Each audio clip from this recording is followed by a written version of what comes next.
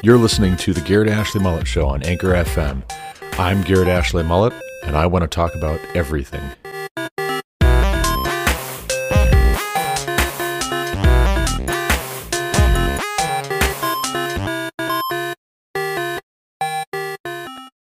Yahweh spoke to Moses and Aaron, saying, "When a person has on the skin of his body a swelling or an eruption or a spot, and it turns into a case of leprous disease on the skin of his body, then he shall be brought to Aaron the priest, or to one of his sons, the priests. And the priest shall examine the diseased area on the skin of his body. And if the hair in the diseased area has turned white, and the disease appears to be deeper than the skin of his body, it is a case of leprous disease. When the priest has examined him, he shall pronounce him unclean. But if the spot is white in the skin of his body, and appears no deeper than the skin, and the hair in it has not turned white, the priest shall shut up the diseased person for 7 days, and the priest shall examine him on the 7th day. And if in his eyes the disease is checked, and the disease has not spread in the skin, then the priest shall shut him up for another 7 days. And the priest shall examine him again on the 7th day, and if the diseased area has faded, and the disease has not spread in the skin, then the priest shall pronounce him clean. It is only an eruption, and he shall wash his clothes and be clean. But if the eruption spreads in the skin, after he has shown himself to the priest for his cleansing, he shall appear again before the priest, and the priest shall look, and if the eruption has spread in the skin, then the priest shall pronounce him unclean. It is a leprous disease. When a man is afflicted with a leprous disease, he shall be brought to the priest, and the priest shall look. And if there is a white swelling in the skin that has turned the hair white, and there is raw flesh in the swelling, it is a chronic leprous disease in the skin of his body, and the priest shall pronounce him unclean. He shall not shut him up, for he is unclean. And if the leprous disease breaks out in the skin, so that the leprous disease covers all the skin of the diseased person from head to foot, so far as the priest can see, then the priest shall look, and if the leprous disease has covered all his body, he shall pronounce him clean of the disease. It is all turned white, and he is clean. But when raw flesh appears on him, he shall be unclean, and the priest shall examine the raw flesh and pronounce him unclean. Raw flesh is unclean, for it is a leprous disease. But if the raw flesh recovers and turns white again, then he shall come to the priest, and the priest shall examine him, and if the disease has turned white, then the priest shall pronounce the diseased person clean. He is clean. If there is in the skin of one's body a boil, and it heals, and in the place of the boil there comes a white swelling or a reddish white spot, then it shall be shown to the priest. And the priest shall look, and if it appears deeper than the skin, and its hair has turned white, then the priest shall pronounce him unclean. It is a case of leprous disease that has broken out in the boil. But if the priest examines it, and there is no white hair in it, and it is not deeper than the skin, but has faded, then the priest shall shut him up 7 days. And if it spreads in the skin, then the priest shall pronounce him unclean. It is a disease. But if the spot remains in one place and does not spread, it is the scar of the boil, and the priest shall pronounce him clean.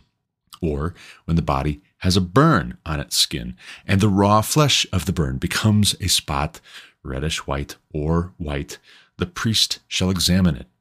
And if the hair in the spot has turned white, and it appears deeper than the skin, then it is a leprous disease.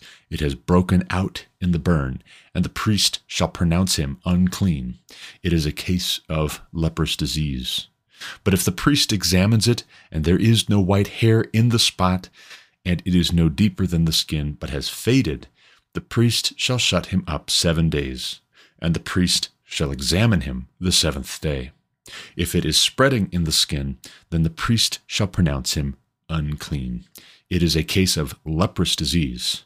But if the spot remains in one place and does not spread in the skin, but has faded, it is a swelling from the burn, and the priest shall pronounce him clean, for it is the scar of the burn. When a man or a woman has a disease on the head or the beard, the priest shall examine the disease, and if it appears deeper than the skin, and the hair in it is yellow and thin, then the priest shall pronounce him unclean. It is an itch, a leprous disease of the head or the beard. And if the priest examines the itching disease, and it appears no deeper than the skin, and there is no black hair in it, then the priest shall shut up the person with the itching disease for 7 days. And on the 7th day the priest shall examine the disease.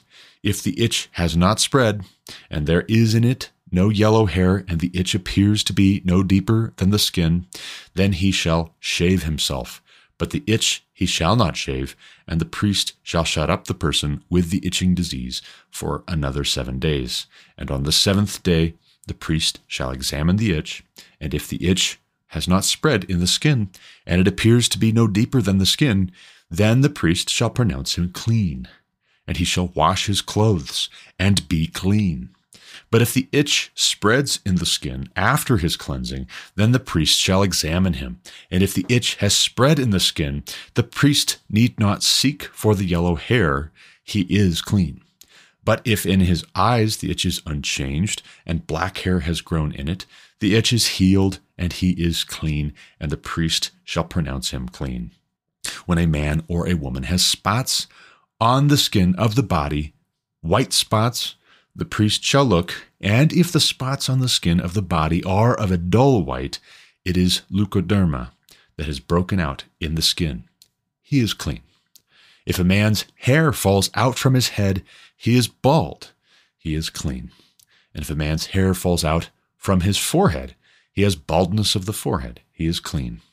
But if there is on the bald head or the bald forehead a reddish-white diseased area, it is a leprous disease breaking out on his bald head or his bald forehead. Then the priest shall examine him, and if the diseased swelling is reddish-white on his bald head or on his bald forehead, like the appearance of leprous disease in the skin of the body, he is a leprous man. He is unclean. The priest must pronounce him unclean. His disease is on his head. The leprous person who has the disease shall wear torn clothes and let the hair of his head hang loose, and he shall cover his upper lip and cry out, "Unclean, unclean." He shall remain unclean as long as he has the disease. He is unclean. He shall live alone. His dwelling shall be outside the camp. When there is a case of leprous disease in a garment, whether a woolen or a linen garment, in warp or woof of linen or wool, or in a skin, or in anything made of skin, if the disease is greenish or reddish in the garment, or in the skin, or in the warp or the woof, or in any article made of skin, it is a case of leprous disease, and it shall be shown to the priest. And the priest shall examine the disease, and shut up that which has the disease for 7 days. Then he shall examine the disease on the 7th day. If the disease has spread in the garment, in the warp or the woof, or in the skin, whatever be the use of the skin, the disease is a persistent leprous disease. It is unclean. And he shall burn the garment, or the warp, or the woof, the wool, or the linen, or any article made of skin that is diseased, for it is a persistent leprous disease. It shall be burned in the fire. And if the priest examines, and if the disease has not spread in the garment, in the warp, or the woof, or in any article made of skin, then the priest shall command that they wash the thing in which is the disease, and he shall shut it up for another 7 days. And the priest shall examine the diseased thing after it has been washed. And if the appearance of the diseased area has not changed, though the disease has not spread, it is unclean. You shall burn it in the fire, whether the rot is on the back or on the front. But if the priest examines, and if the diseased area has faded after it has been washed, he shall tear it out of the garment, or the skin, or the warp, or the woof, Then if it appears again in the garment, in the warp or the woof, or in any article made of skin, it is spreading. You shall burn with fire whatever has the disease, but the garment, or the warp or the woof, or any article made of skin from which the disease departs, when you have washed it, shall then be washed a second time and be clean. This is the law for a case of leprous disease in a garment of wool or linen, either in the warp or the woof, or in any article made of skin, to determine whether it is clean or unclean.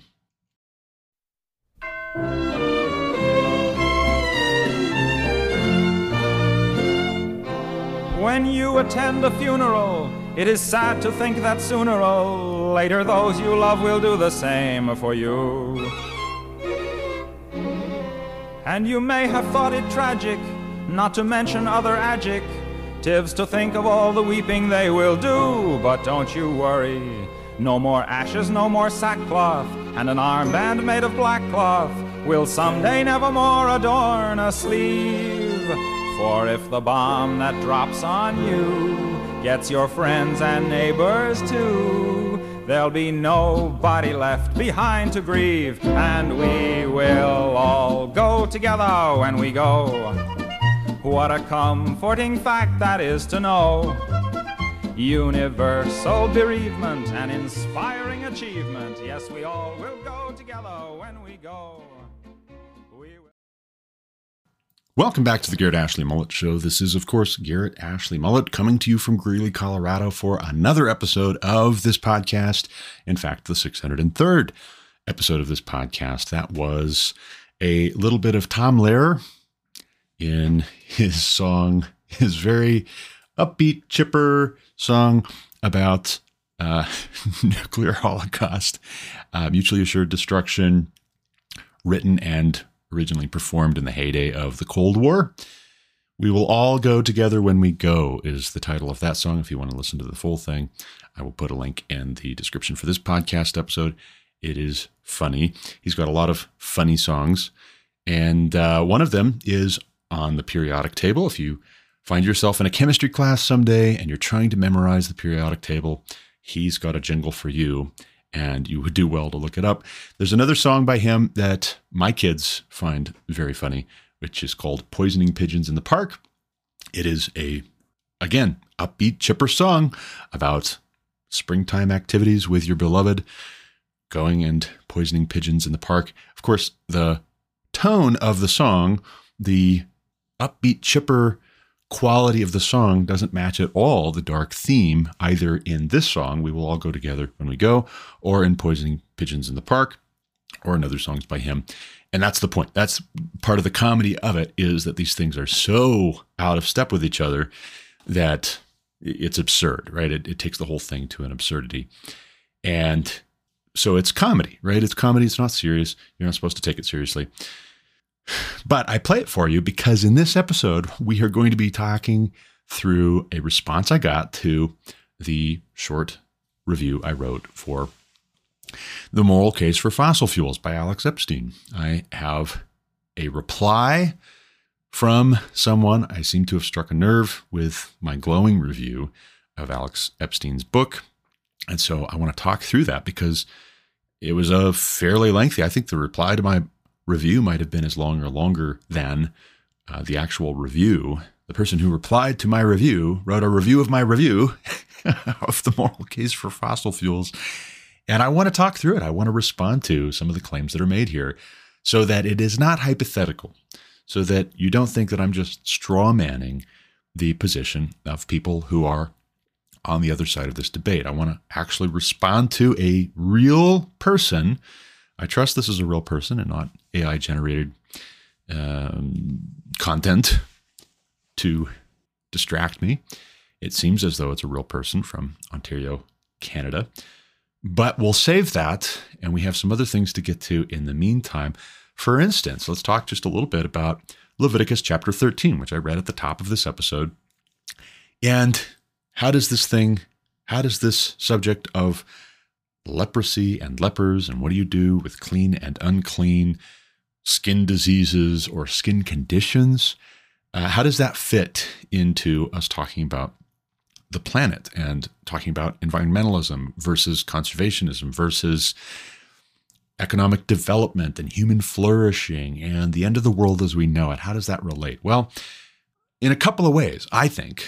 One, as I said in my review of Alex Epstein's The Moral Case for Fossil Fuels, as I said in the podcast episode, we seem to have on the left, among the radical environmentalists, these categories of clean and unclean energy actually taking on a kind of spiritual significance for the radical environmentalists.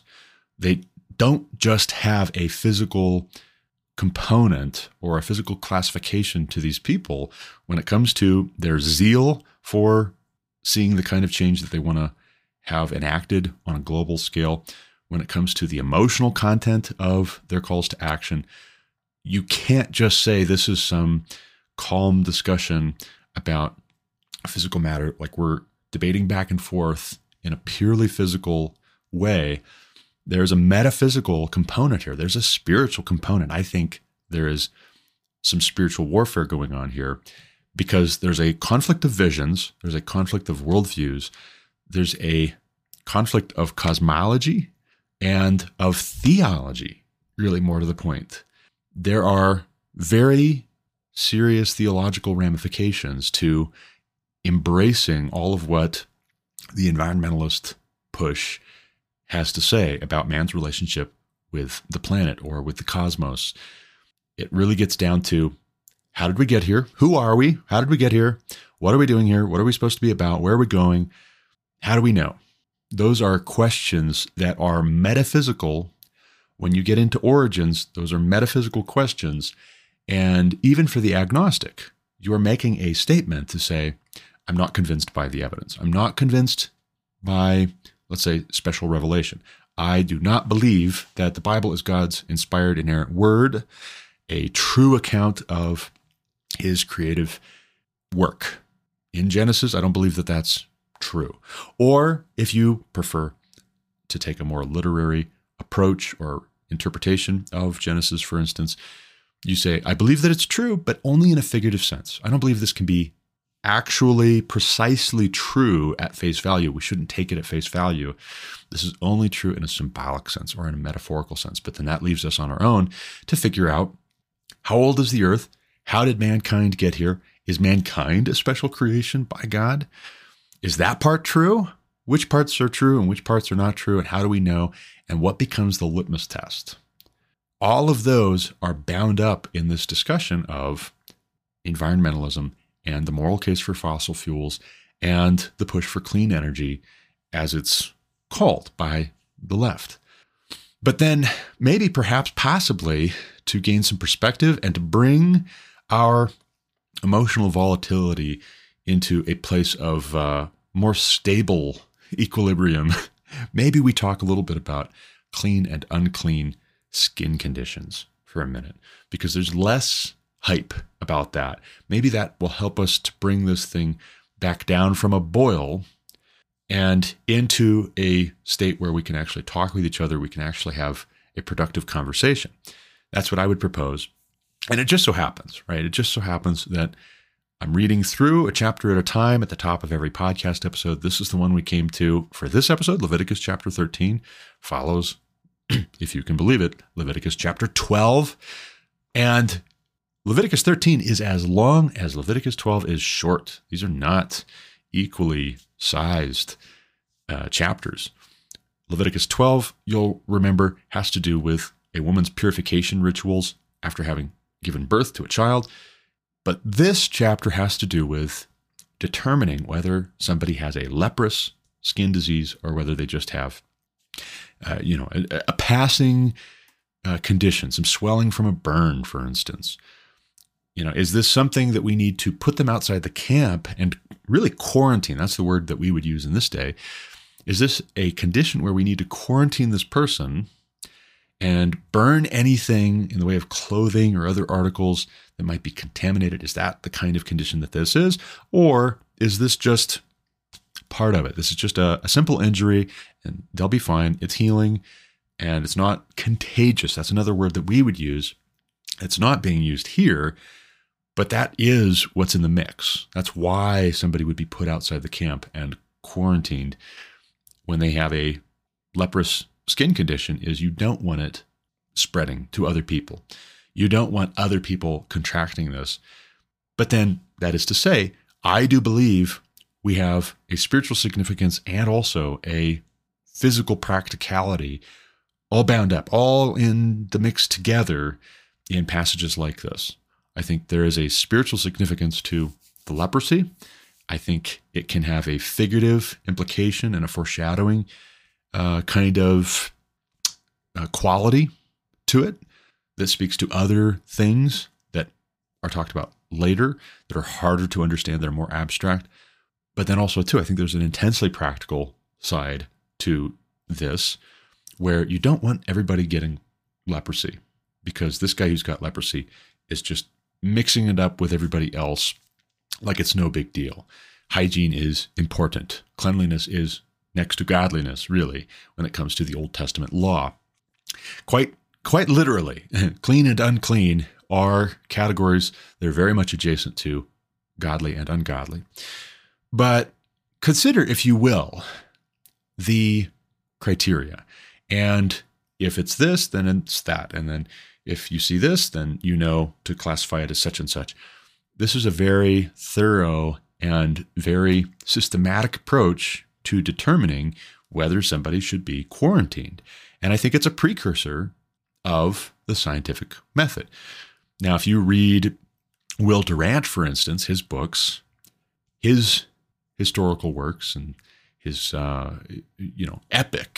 epic volumes on world history, on human history, you'll take what is, I would say, the prevailing notion, the prevailing view of the Bible, that the Old Testament and New Testament really were, in some sense, plagiarizing more advanced civilizations, more developed empires and cultures that were adjacent at the time that they were written. And I reject that. I don't believe that that's correct. I think what you have actually is these things being true objectively, and you have other peoples that are not God's people who worship other gods picking up on the practicality of these things, because this is just how it has to be. You can't have something that's totally and utterly and absolutely evil and false, or else it would destroy itself, as Augustine says. Evil is just a privation of the good.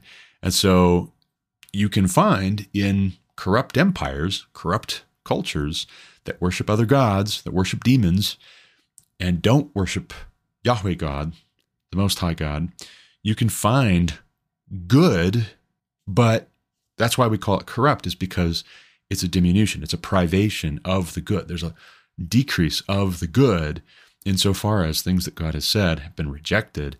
And then gradually over time, you have more and more entropy. You have more and more decay of what was originally put in order by God himself.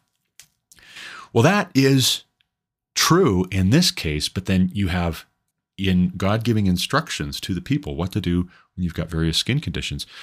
You have God instructing his people how to restore order and to shore things up. Think the Netherlands with rising sea levels threatening to submerge, human habitation, cities, farms that are built on the coast. And then what do? They build dikes. They construct earthworks and other works to keep the water out and to keep these structures and these farms and these human developments from being destroyed or from being unusable. So also, I think you have that here in the instructions for leprosy. There's a kind of formula for sandbagging, when to and when not to quarantine somebody is a kind of sandbagging against the effects of sin in this particular area. But then fast forward, and don't lose sight of this. We're reading through quite a lot of Old Testament here, because at a chapter at a time, in the order that the canon is arranged in your typical English Bible, that's how we're going to go through these passages. Don't lose sight of, when you fast forward to the New Testament, you have passages like Luke 5:12 through 16, with Jesus cleansing a leper while he was in one of the cities, it reads. there came a man full of leprosy, and when he saw Jesus, he fell on his face and begged him, Lord, if you will, you can make me clean. Verse 13, and Jesus stretched out his hand and touched him, saying, I will, be clean. And immediately the leprosy left him. Verse 14, and he charged him to tell no one, but go and show yourself to the priest and make an offering for your cleansing, as Moses commanded, for a proof to them. So here you have Jesus affirming and supporting, not contradicting the law of Moses. That's important. It's an important note. Verse 15, but now even more, the report about him went abroad, and great crowds gathered to hear him and to be healed of their infirmities. Verse 16, but he would withdraw to desolate places and pray, which is to say, you don't have to demand of Jesus that he would heal you. He says, Lord, if you will, you can make me clean. That's what the leper says. If you will, you can make me clean. That's not an order. That's not this leper bossing Jesus around. It's just an expression of faith. It's a very simple expression of faith. I believe you can. I believe you can do this if you want to. And Jesus says, I do want to. Be clean. And it's just like that. Just like that, he's healed. And then you have crowds wanting to hear what Jesus has to say and be healed of their infirmities too. So they see what has happened to this guy and they say, man, that's excellent. That's fantastic. Nobody heals lepers. And maybe even if they're not lepers, they have their own conditions. They have their own illnesses and maladies and infirmities, and maybe even demon possession, things that they were born with, handicaps and developmental disabilities, coming to Jesus and being healed, because that's something Jesus can do. Now, on this point, I'm going to go an odd direction, as if we haven't been already to this point. You might even say I'm going to go a strange direction, because Friday night, my wife, Lauren, went to a women's retreat in Estes Park, Colorado, put on by our network of churches in this area. 6 different churches, as I understand it, sent women to this conference, this retreat in the mountains, beautiful Estes Park, and it was snowy and lovely and cool. And while Mama was out of the house and it was just me and the 8 kids home by ourselves, we watched Doctor Strange. We watched that movie, Doctor Strange. And they had never seen it to this point.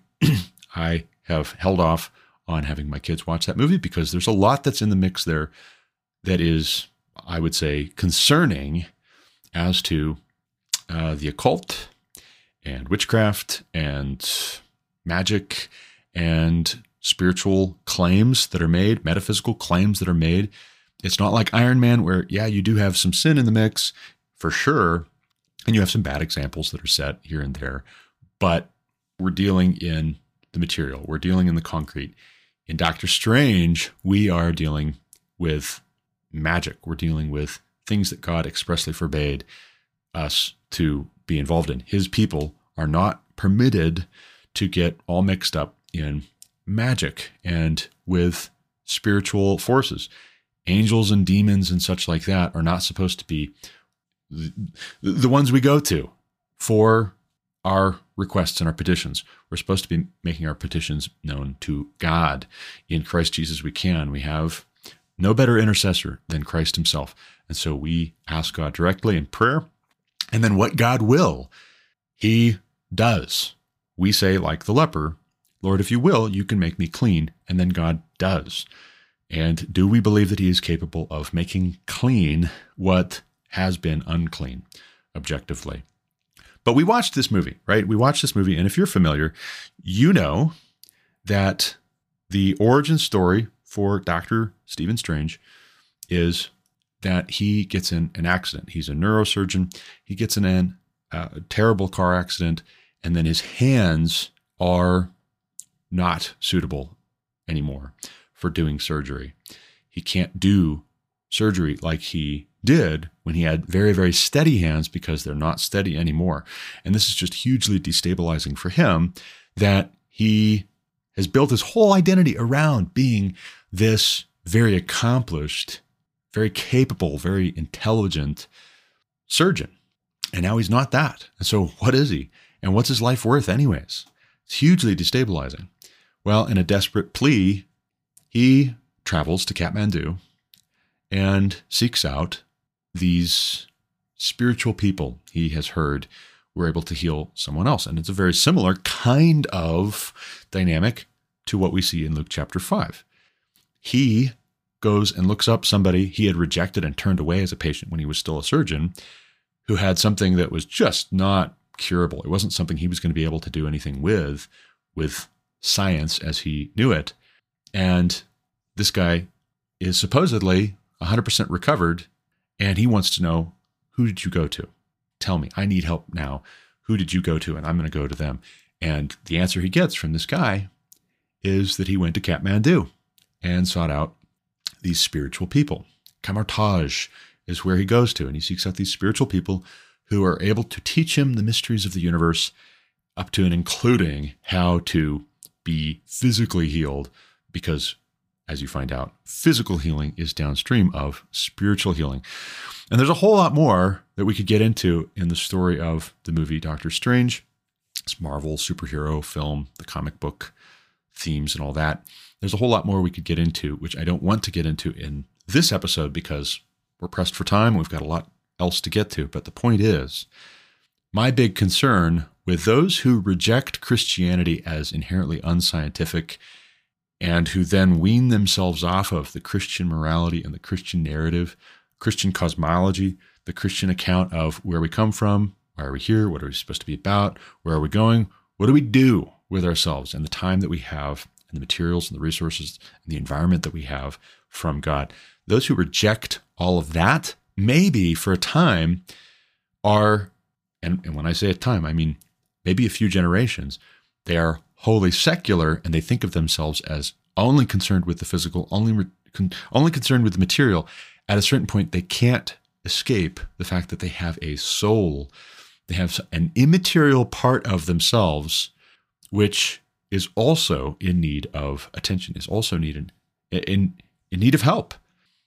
So, a show I'm watching here, I'm getting back into after years of not, is Frasier. You have Kelsey Grammer playing Frasier Crane, Dr. Frasier Crane. He and his brother, who is also a psychiatrist, Niles Crane, they talk with people through problems that they're having that are not just physical problems, but that at root are spiritual problems. That's what psychology is, for instance, is the study of the soul. But then they're approaching it not from the Christian prescription, not saying, well, here's what the Bible says, and here's what God's word says, and here's what God's prescribed, and here's the test that God has given us to determine whether your mode of living is clean or unclean, or the effects of your mode of living are clean or unclean. No, they're coming at it from an entirely practical, pragmatic standpoint. Well, go back to Doctor Strange for a moment.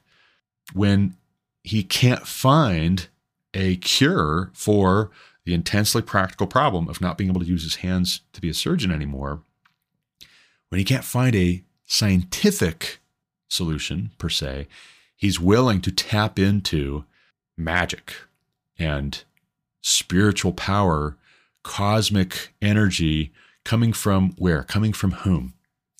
Well, consider his teacher. His teacher is this very mystical woman who is said to be at least centuries old. She's referred to as the Ancient One, the Sorcerer Supreme, played by Tilda Swinton.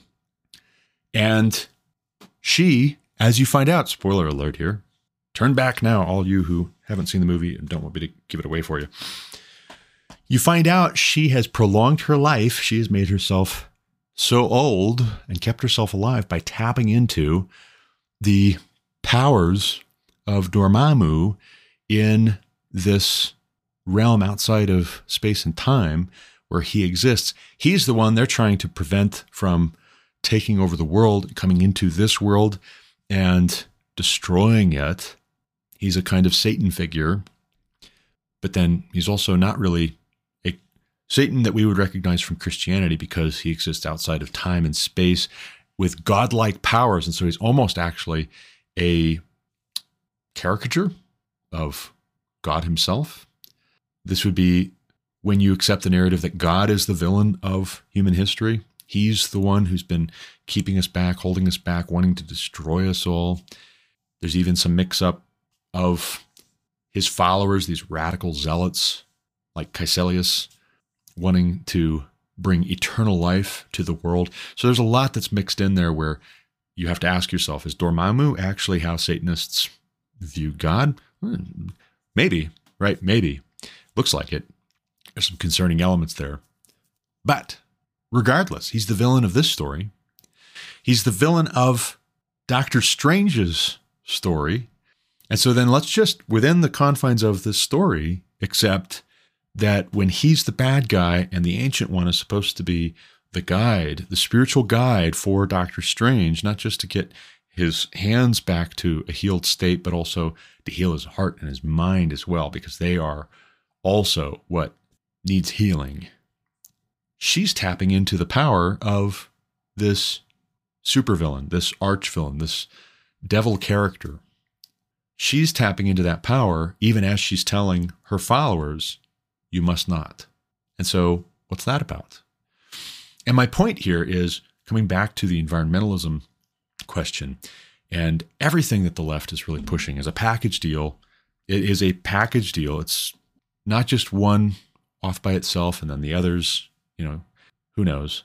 But coming back to this problem of an environmentalist cosmology and theology and anthropology, what if you do have some pantheism and neo-paganism being mixed in here with doom and gloom predictions about the end of the world as we know it if we don't stop using fossil fuels?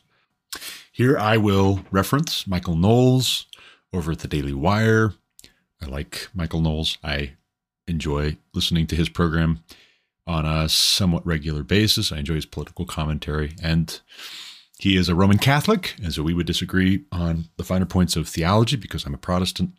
But nevertheless, there's a lot of overlap, and I have far more in common with Michael Knowles than I do with the people on the left. The folks on the left, I am diametrically opposed to. The people like Michael Knowles on the conservative side of things, I could have a equitable debate with about the finer points of theology and anthropology. But he posted to Facebook here just yesterday, we've got a dying population. We've got plummeting rates of marriage. We have a hookup culture that is so perverse, it's spurred a Me Too movement because that's how confused people are now about sex. Abortion is prevalent and women are being left high and dry. In what world is this good? And that's a good question to ask, but there is an answer.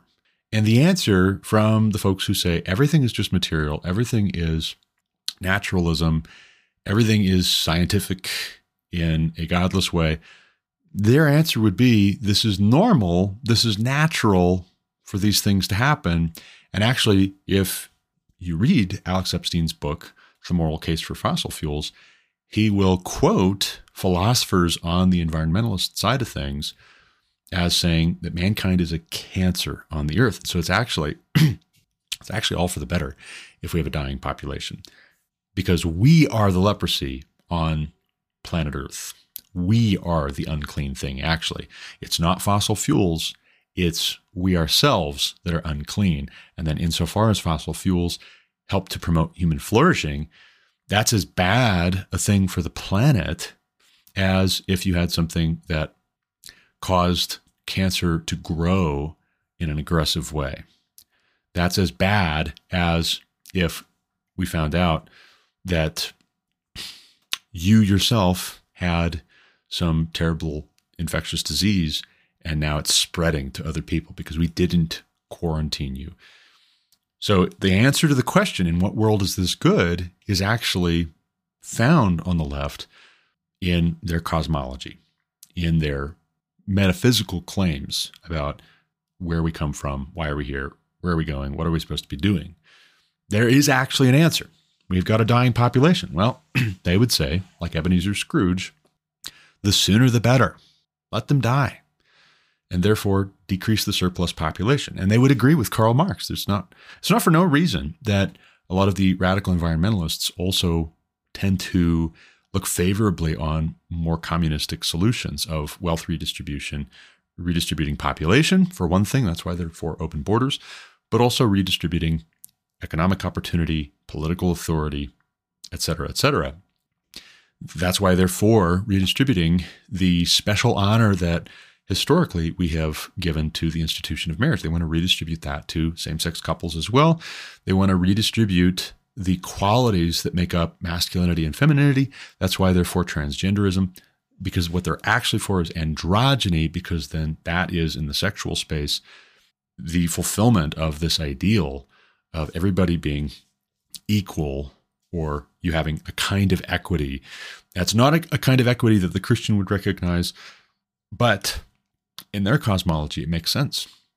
In their view of the universe, and not just the physical universe, but the moral universe, the spiritual universe, this is actually good. And the hookup culture, well, it's just like the animals. The animals do that, right? The Me Too movement, well, yeah, okay. So what, right? If truth claims are, as Michel Foucault would say, just a will to power in their economy, well, then the Me Too movement is every bit as legitimate as the hookup culture that preceded it. And so why not? You know, it's interesting. In watching Frasier again, I just finished up the last episode in season 3, in which, forgive me, small side trail here, but then we'll come back and it'll relate, I promise. Roz tries to set up Frasier with her beautiful former golf pro friend. And it's in the process of them having some chemistry and possibly going out on a date. It's in the process of going that direction as they're sitting at this coffee shop talking back and forth, having a charming discussion about his radio program and how she almost called in one time and how she's very, very competitive. And that's really her Achilles heel when it comes to personal relationships. It helped her excel as a pro golfer, but then in personal relationships, it tends to not go so well. Well, in comes Bulldog, who has a sports program at the radio station that Frasier has his radio program at. In comes Bulldog, and long story short, Bulldog ends up leaving with the girl, and Frasier's just left there sitting wondering what just happened, right? He can't compete in the sports arena, and there they go, the two sports aficionados, to play a competitive round of golf. And fast forward, there's a lot of hookup culture that the plot revolves around in this episode between Bulldog and this former professional golfer character, beautiful woman. But they spend the weekend together, and then she dumps him. He's in love with her, and it's usually just the opposite, where he's the one using and then discarding women. But in this episode, he gets a taste of his own medicine, and he doesn't like it. And how does he get out of the funk, which is threatening to derail his radio show? How he gets out of the funk is when Frasier, instead of talking to him like a psychiatrist, helping him work through his feelings, instead starts very aggressively talking to him like he were a jock, like he were another red-blooded American man who's saying, she just saved you the trouble of doing that to her, and good riddance. Yeah, you're the better for it. And so what? You're just going to find some other girl, some other woman, some other women to do the same thing to. And yeah, you don't need her. She wasn't that good looking. In the godless view of cosmology and anthropology, how we relate to one another and God and our environment, what's the difference? Who cares? Right? There's a kind of nihilism that at first is apathetic to these questions, but at a certain point, it has to turn the corner and look for meaning. Man's Search for Meaning by Viktor Frankl comes into play here. Man is looking for purpose and belonging, and that is what the left offers to people when it offers a comprehensive vision of what's wrong with the world and what to do about it. Why are we here? What should we do with the time that we have, the resources that we have? What the left is also offering to people in that comprehensive vision is purpose and belonging. And that's why people get sucked in. And that's why it's very difficult to convince them to revise their thinking about any of these particular issues, because it's not the particular issues that are at the root of our disagreement. It's something much, much deeper. It's something much more fundamental that has to do with the vision of the good life. And then these particular issues that we disagree about, they're offshoots of that more fundamental, more foundational disagreement. But I say that, and to the Christians in my audience, my family, my friends, others who listen to all of this and they say, but Garrett, this is not the way to respond to that. We need to be loving and we need to be winsome. And aren't we supposed to just be kind, be gentle and respectful when we answer somebody who asks for a reason for the hope that lies within us? And I say, yes, absolutely, 100%, totally. That's part of how we, for one, can be blameless and honorable and give honor to God and have peace ourselves, even if we are hated and called all kinds of ugly, awful, nasty things, called anti-science, for instance. Ooh, racist, for instance. Oh, misogynistic. Oh. 1 Corinthians 6, 1 through 20 does bear mentioning, and the folks who will say maybe we should just leave it be and focus on our own private business, they will come to passages like 1 Corinthians 6, 1 through 20. And so I'll read it for you briefly. When one of you has a grievance against another, verse 1, does he dare go to law before the unrighteous instead of the saints? Or do you not know that the saints will judge the world? And if the world is to be judged by you, are you incompetent to try trivial cases? Do you not know that we are to judge angels? How much more then matters pertaining to this life? So if you have such cases, why do you lay them before those who have no standing in the church? I say this to your shame. Can it be that there is no one among you wise enough to settle a dispute between the brothers, but brother goes to law against brother, and that before unbelievers? To have lawsuits at all with one another is already a defeat for you. Why not rather suffer wrong? Why not rather be defrauded? But you yourselves wrong and defraud even your own brothers. Or do you not know that the unrighteous will not inherit the kingdom of God?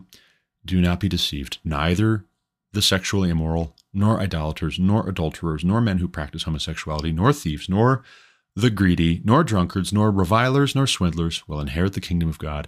And such were some of you, but you were washed, you were sanctified, you were justified in the name of the Lord Jesus Christ and by the Spirit of our God. And so how does that relate? How does that relate? Amen? Absolutely, yes. It must, but how? There are a lot of Christians in America today who will say, the prescription here is we do not get into conflict either with those who are outside the church or in front of, in view of those who are outside of the church. We don't get into conflict because it reflects poorly on the testimony of the gospel, Christ's church, Christ himself. It is not a good testimony for us to have lawsuits and other such conflict before unbelievers. And I would say, in a certain sense, you're right to go there on these macro level issues, but then it's a little bit more complicated than maybe it's being given credit for. For instance, when we see the saints will judge the world. So our cosmology as Christians explicitly holds that Christians will judge the world. Now, there's a future that is not a present when Paul is writing this. We will judge the world speaks to, I think, the final judgment, speaks to the end days, but there's also him mentioning it in the present as if this is a relevant fact to how we think of disputes right now. So you're not supposed to take your dispute between brothers to non-believers, for instance. It would be better for you guys to just take the hit, count it a sunk cost, instead of wronging and defrauding each other even further and hurting the church and the testimony of the church and the gospel witness by going to unbelievers. But then it can't be that we remain mute or indifferent or ambivalent about the matters pertaining to this life. Because he says in verse 3, Do you not know that we are to judge angels? How much more then matters pertaining to this life? How much more then matters pertaining to this life? Well, I would say if that does not give us permission, nay, encouragement to get into social questions, political questions, scientific questions, what would? Those are matters pertaining to this life. And it's not enough to say our citizenship is in heaven, because actually our citizenship is in heaven, but then we're going to occupy this earth until Christ returns or calls us home. And there's going to be a new heavens and a new earth. And we are going to rule and reign with Christ as his image bearers in the new earth. So it's not just that we're going to sit on clouds playing harps. If God can be glorified in the building of the tabernacle by skilled workmen, skilled craftsmen, why can't God be forever glorified with, in a new heavens and a new earth, mankind fulfilling the dominion mandate, as it were, filling the earth and subduing it? Why not?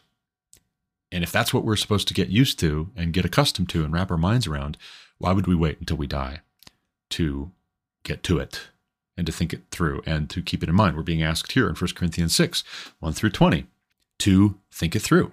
Now, he also gets into fleeing sexual immorality, which is of a piece here too. Very often you'll find that when sexual immorality increases, you also have idolatry that increases right alongside. These things go together very neatly. Having lots of sexual partners typically comes with the territory of having lots of gods, multiplying the gods that you worship or give reverence to. And this is why one man, one woman for life is the ideal, because that is reflected in us having one God, worshiping one God. We being one people, worshiping one God. Now you can say, well, there's many. The many become one in the case of the church, or in the Old Testament, we have Israel. God refers to his people as one, singular, she, Israel. But then there's Israel and there's Judah. And in the case of the church, you have lots of local churches. So it gets complicated, but then again, it doesn't, because thou shalt have no other gods before me is still in effect, clearly. Otherwise, why does Paul say the unrighteous will not inherit the kingdom of God? Neither the sexually immoral nor idolaters is the next type of person listed. So you can't be an idolater. You can't worship other gods and expect to inherit the kingdom of God Most High, Yahweh, God. Moving on. How to Talk to Anyone, 92 Little Tricks for Big Success in Relationships, is a book I'm almost finished up with. I started it yesterday, and it is intensely practical, very pragmatic, and very much of a piece with the kind of advice and feedback that a Fraser would give. Not to say that there's no place for being practical and pragmatic. I'm not saying that, because we do see practical, pragmatic advice and reasoning in the Bible. We see it in the prescription to put people who have a leprous skin condition outside the camp. For instance, there's a practical aspect to that. We see this in the wisdom literature, in Proverbs and Ecclesiastes, for instance. We see practical wisdom. We see calls to attend to matters pertaining to this life. But I mention that I'm reading this book in passing. The subtitle is 92 Little Tricks for Big Success in Relationships.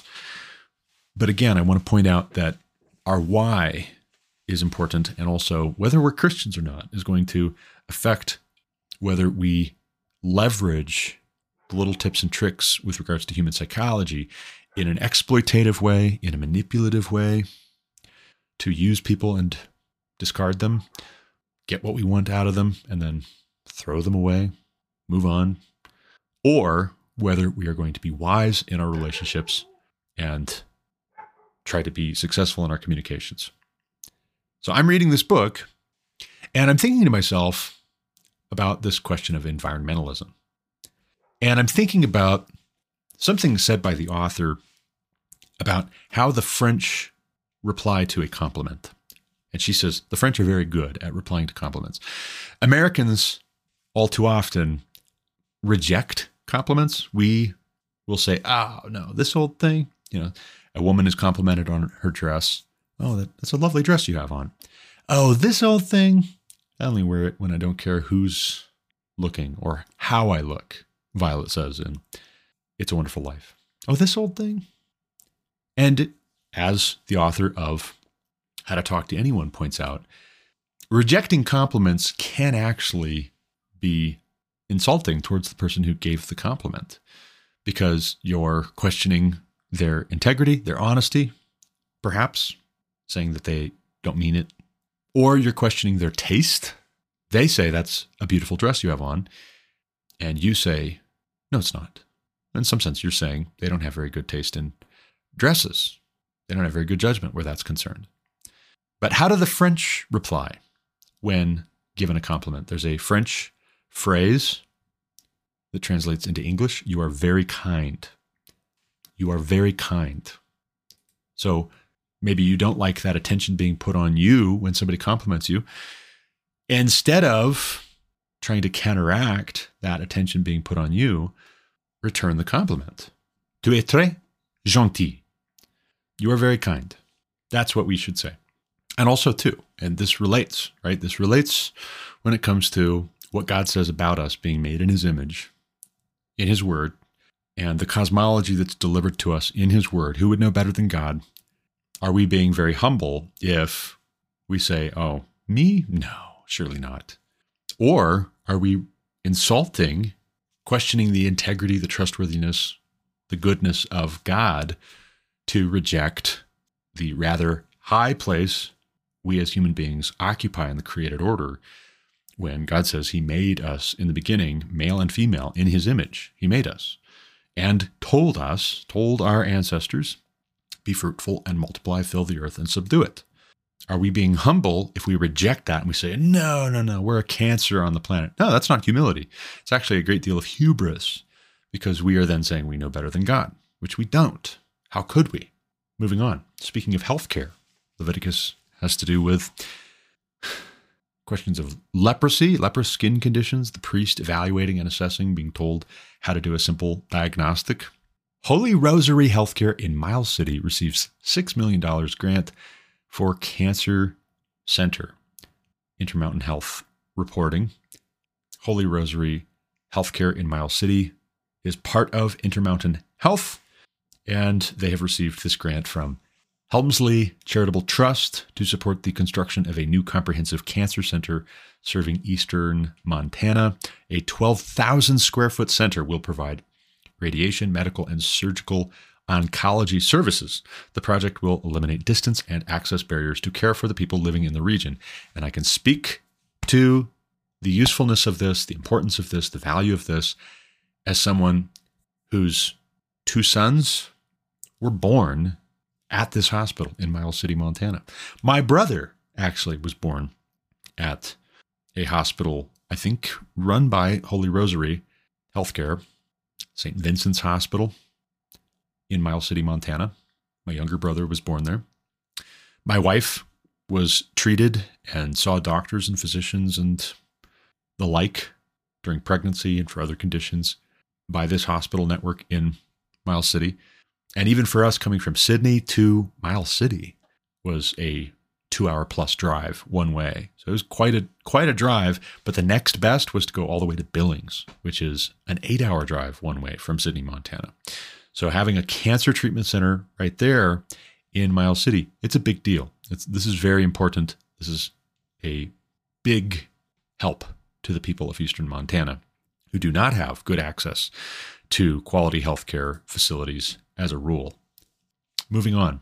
Biden signs executive order to make entire government focus on environmental justice. Ben Zeisloft reports for the Daily Wire. Just Friday, President Joe Biden issued an executive order on Friday compelling the entire federal government to focus on addressing, quote, environmental justice, end quote. The White House contended in a statement that racial discrimination created a situation in which minority groups are more likely to suffer from various environmental harms and are purportedly more susceptible to the impact of climate change. The executive order will deepen the whole of government approach to climate, which Biden has frequently touted. And I'm going to go ahead and play cut one here from Not the Bees, post on this. Just yesterday, Daniel Plainview, not his real name. Daniel Plainview is a character from the film There Will Be Blood, starring Daniel Day-Lewis. But Daniel Plainview posts, Biden signs green executive order under which, quote, environmental justice will become the responsibility of every single federal agency, end quote. Here's cut one. Take a listen, and then I'll have some thoughts for you. Under this order, environmental justice will become the responsibility of every single federal agency. I mean, every single federal agency. And there you have it. Short and sweet, but in his own words. So you don't think that this is me or the Daily Wire or Not the Bee being hyperbolic. Every single federal agency is being directed to promote so-called environmental justice. Going back to the Daily Wire write-up, Zeisloft points out that Biden nixed expansions to the Keystone XL pipeline when he entered office and slowed federal oil lease approvals over the past 2 years. He meanwhile returned the United States to the Paris Climate Agreement, an international treaty that calls for reducing worldwide emissions by half ahead of 2030 as he promotes the broader transition toward renewable energy. Despite the passage of the Inflation Reduction Act and the bipartisan infrastructure law, some Democratic lawmakers recently renewed their calls for more intense climate legislation. Representative Alexandria Ocasio-Cortez, Democrat from New York, and Senator Ed Markey, Democrat from Massachusetts, this week reintroduced the Green New Deal, a resolution which claims to solve climate change by drastically reshaping the American economy. The text of the resolution calls for the United States to meet all power demand through renewable and zero-emission sources, upgrade all existing buildings to achieve maximum energy efficiency, and overhaul the transportation system to remove carbon emissions to the greatest extent possible within the next decade. To say that this is revolutionary is an understatement. To say that this is overreach is not sufficient. You can't get any more revolutionary than this Green New Deal, so-called. I don't think it's the Green New Deal. I think it's the old Red Deal, by the way. But this is a seizure of all private property, essentially, or an acting as though all private property is government property. This is totalitarian, actually, in effect. And a lot of people are already suffering as a result of this push by the Democrats, by the left. A lot more people will suffer unless we can put a stop to it. And it won't accomplish what it is stating its goal is. That's not actually what's driving it, to save the planet. That is not actually what this is. It's not to save the planet for us and our descendants, our children and our grandchildren. This is to save the planet from us and our children and our grandchildren, because we are actually the ones who are seen as the problem.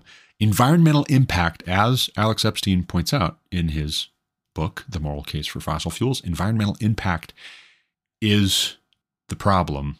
Even if it's a good and positive impact, any impact whatsoever by human beings is regarded as evil, as bad, as a corruption.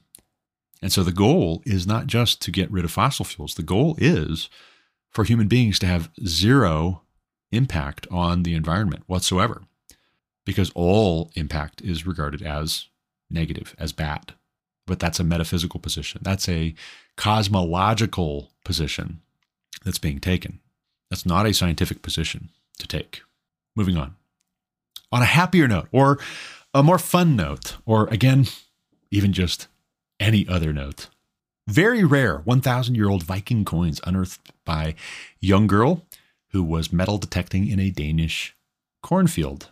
April 21st, CBS News reports nearly 300 silver coins believed to be more than 1,000 years old have been discovered near a Viking fortress site in northwestern Denmark, a museum said Thursday. The rare trove, lying in two spots not far apart, was unearthed by a young girl who was metal detecting in a cornfield last autumn.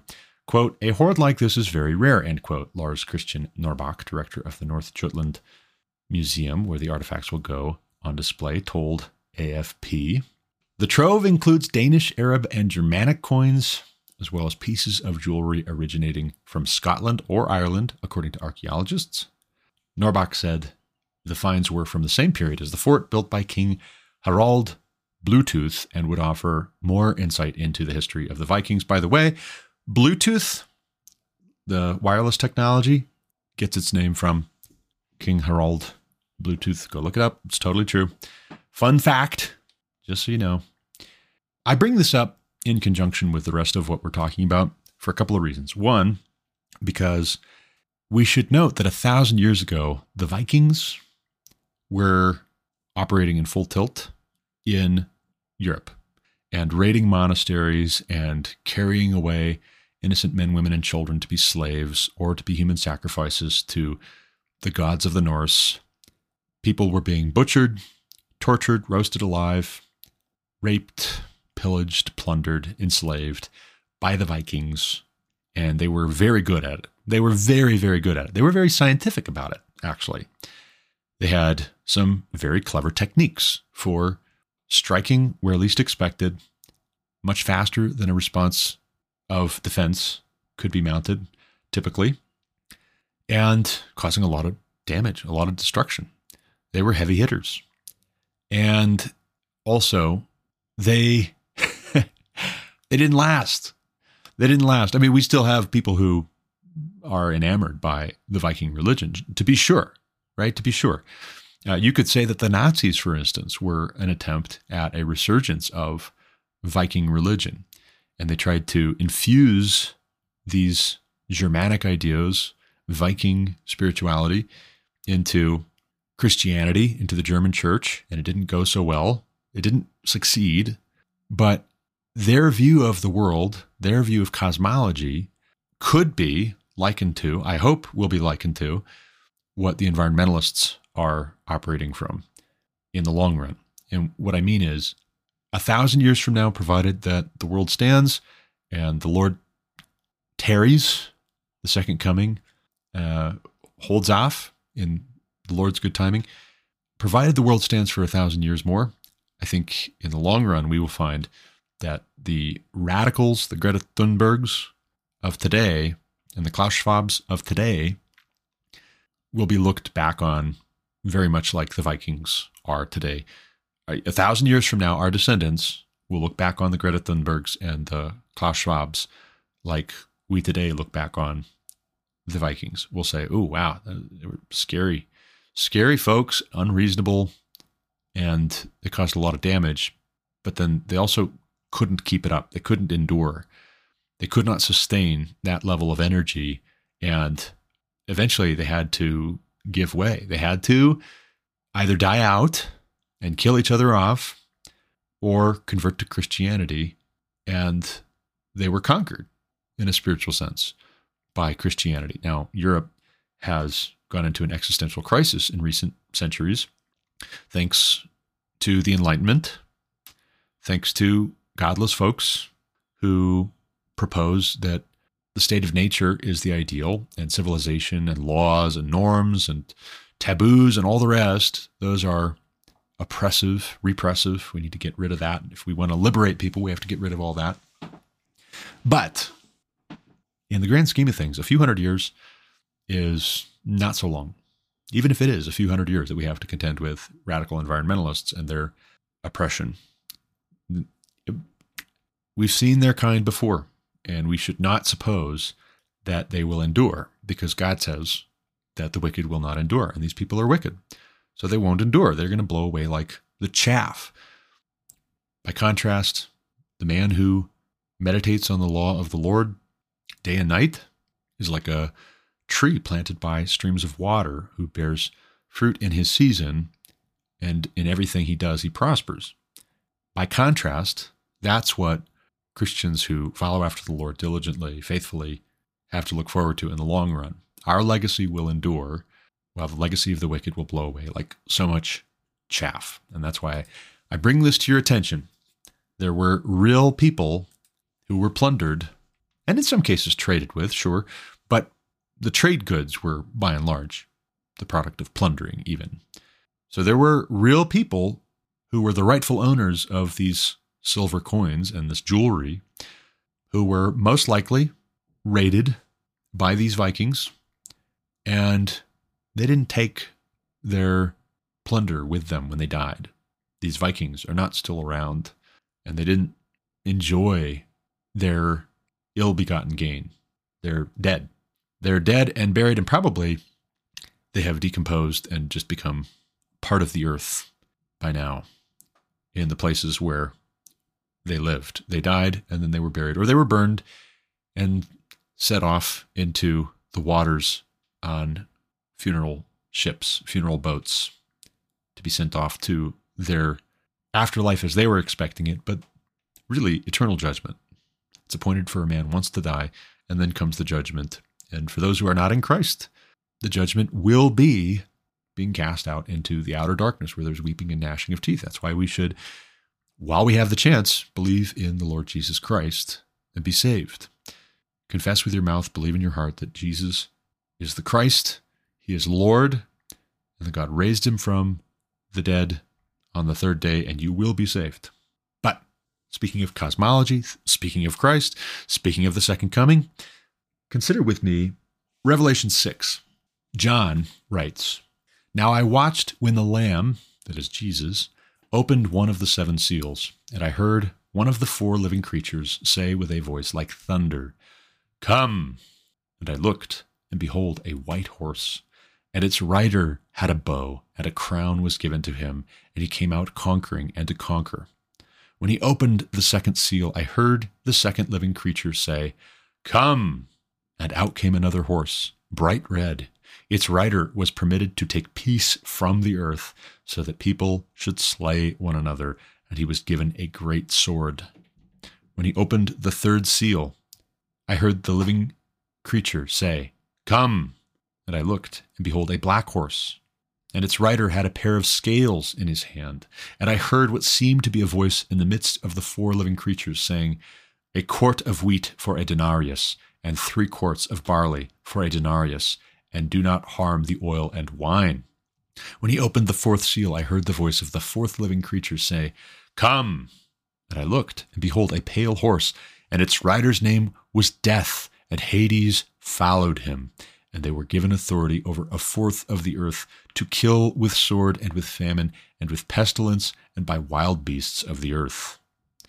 When he opened the fifth seal, I saw under the altar the souls of those who had been slain for the word of God and for the witness they had borne. They cried out with a loud voice, 'O sovereign Lord, holy and true, how long before you will judge and avenge our blood on those who dwell on the earth?' Then they were each given a white robe and told to rest a little longer until the number of their fellow servants and their brothers should be complete, who were to be killed as they themselves had been. When he opened the sixth seal, I looked, and behold, there was a great earthquake, and the sun became black as sackcloth. The full moon became like blood, and the stars of the sky fell to the earth as the fig tree sheds its winter fruit when shaken by a gale.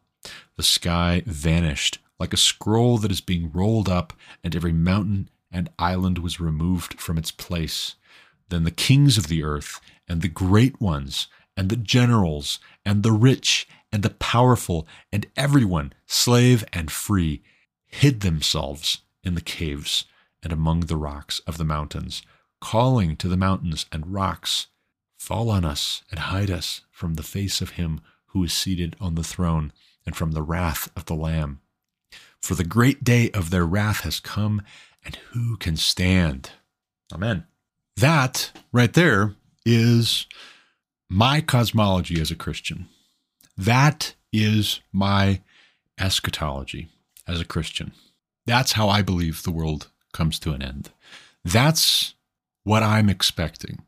That's why I'm not worried about fossil fuels destroying the planet. That's why I don't take seriously the predictions of the false prophets, of the environmentalists. I don't take seriously their predictions when they say this or that horrible thing is going to happen to our coastlines and the cities and the houses on them in the next dozen years, or the next 20 years, or the next 100 years. I don't take them seriously because, as Alex Epstein chronicles in The Moral Case for Fossil Fuels, their predictions have been wrong for decades, and they just keep moving the goalposts. They make catastrophic predictions about the end of the world, and those predictions consistently don't come true, and then they just make more predictions, and they keep pushing. They keep arguing their case. They keep trying to get more and more political power and more wealth, and they will not stop unless we tell them that's enough and no more, or unless Christ comes back, which they can't prevent. They can't stop Christ from returning and the final judgment. And this is one of those cases of, if you can't beat him, join him. You should count the cost on the front end and consider who you're up against. He actually has the authority and the power to do what we read about in the book of Revelation, and he will do it. And that is the position of the Christian. The position of the Christian is not that we listen to false prophets prophesying doom and gloom, and then we give them everything we have, all of our wealth, all of our power, all of our liberty, give them our children too, to save us from what they're predicting. They don't have the power to do it. For one, they don't have the foreknowledge that they're claiming, so they're lying. They can say that that's science. It's not science. You don't know these things that you're so confidently stating. But for another thing, even if you were correct in what you're predicting, you don't have the power to stop the thing that you're predicting. And the science really, truly, actually bears that out. But you don't want to have a discussion about the science unless the science, so-called, supports and affirms your activism to this point. If it doesn't, then we find that there's actually a spiritual reality motivating, driving, inspiring, animating your activism and your engagement in these discussions. And that spiritual force is what we as Christians have to be opposed to. We do not wrestle against flesh and blood, but we do wrestle against powers and principalities. And powers and principalities are at work here motivating the left.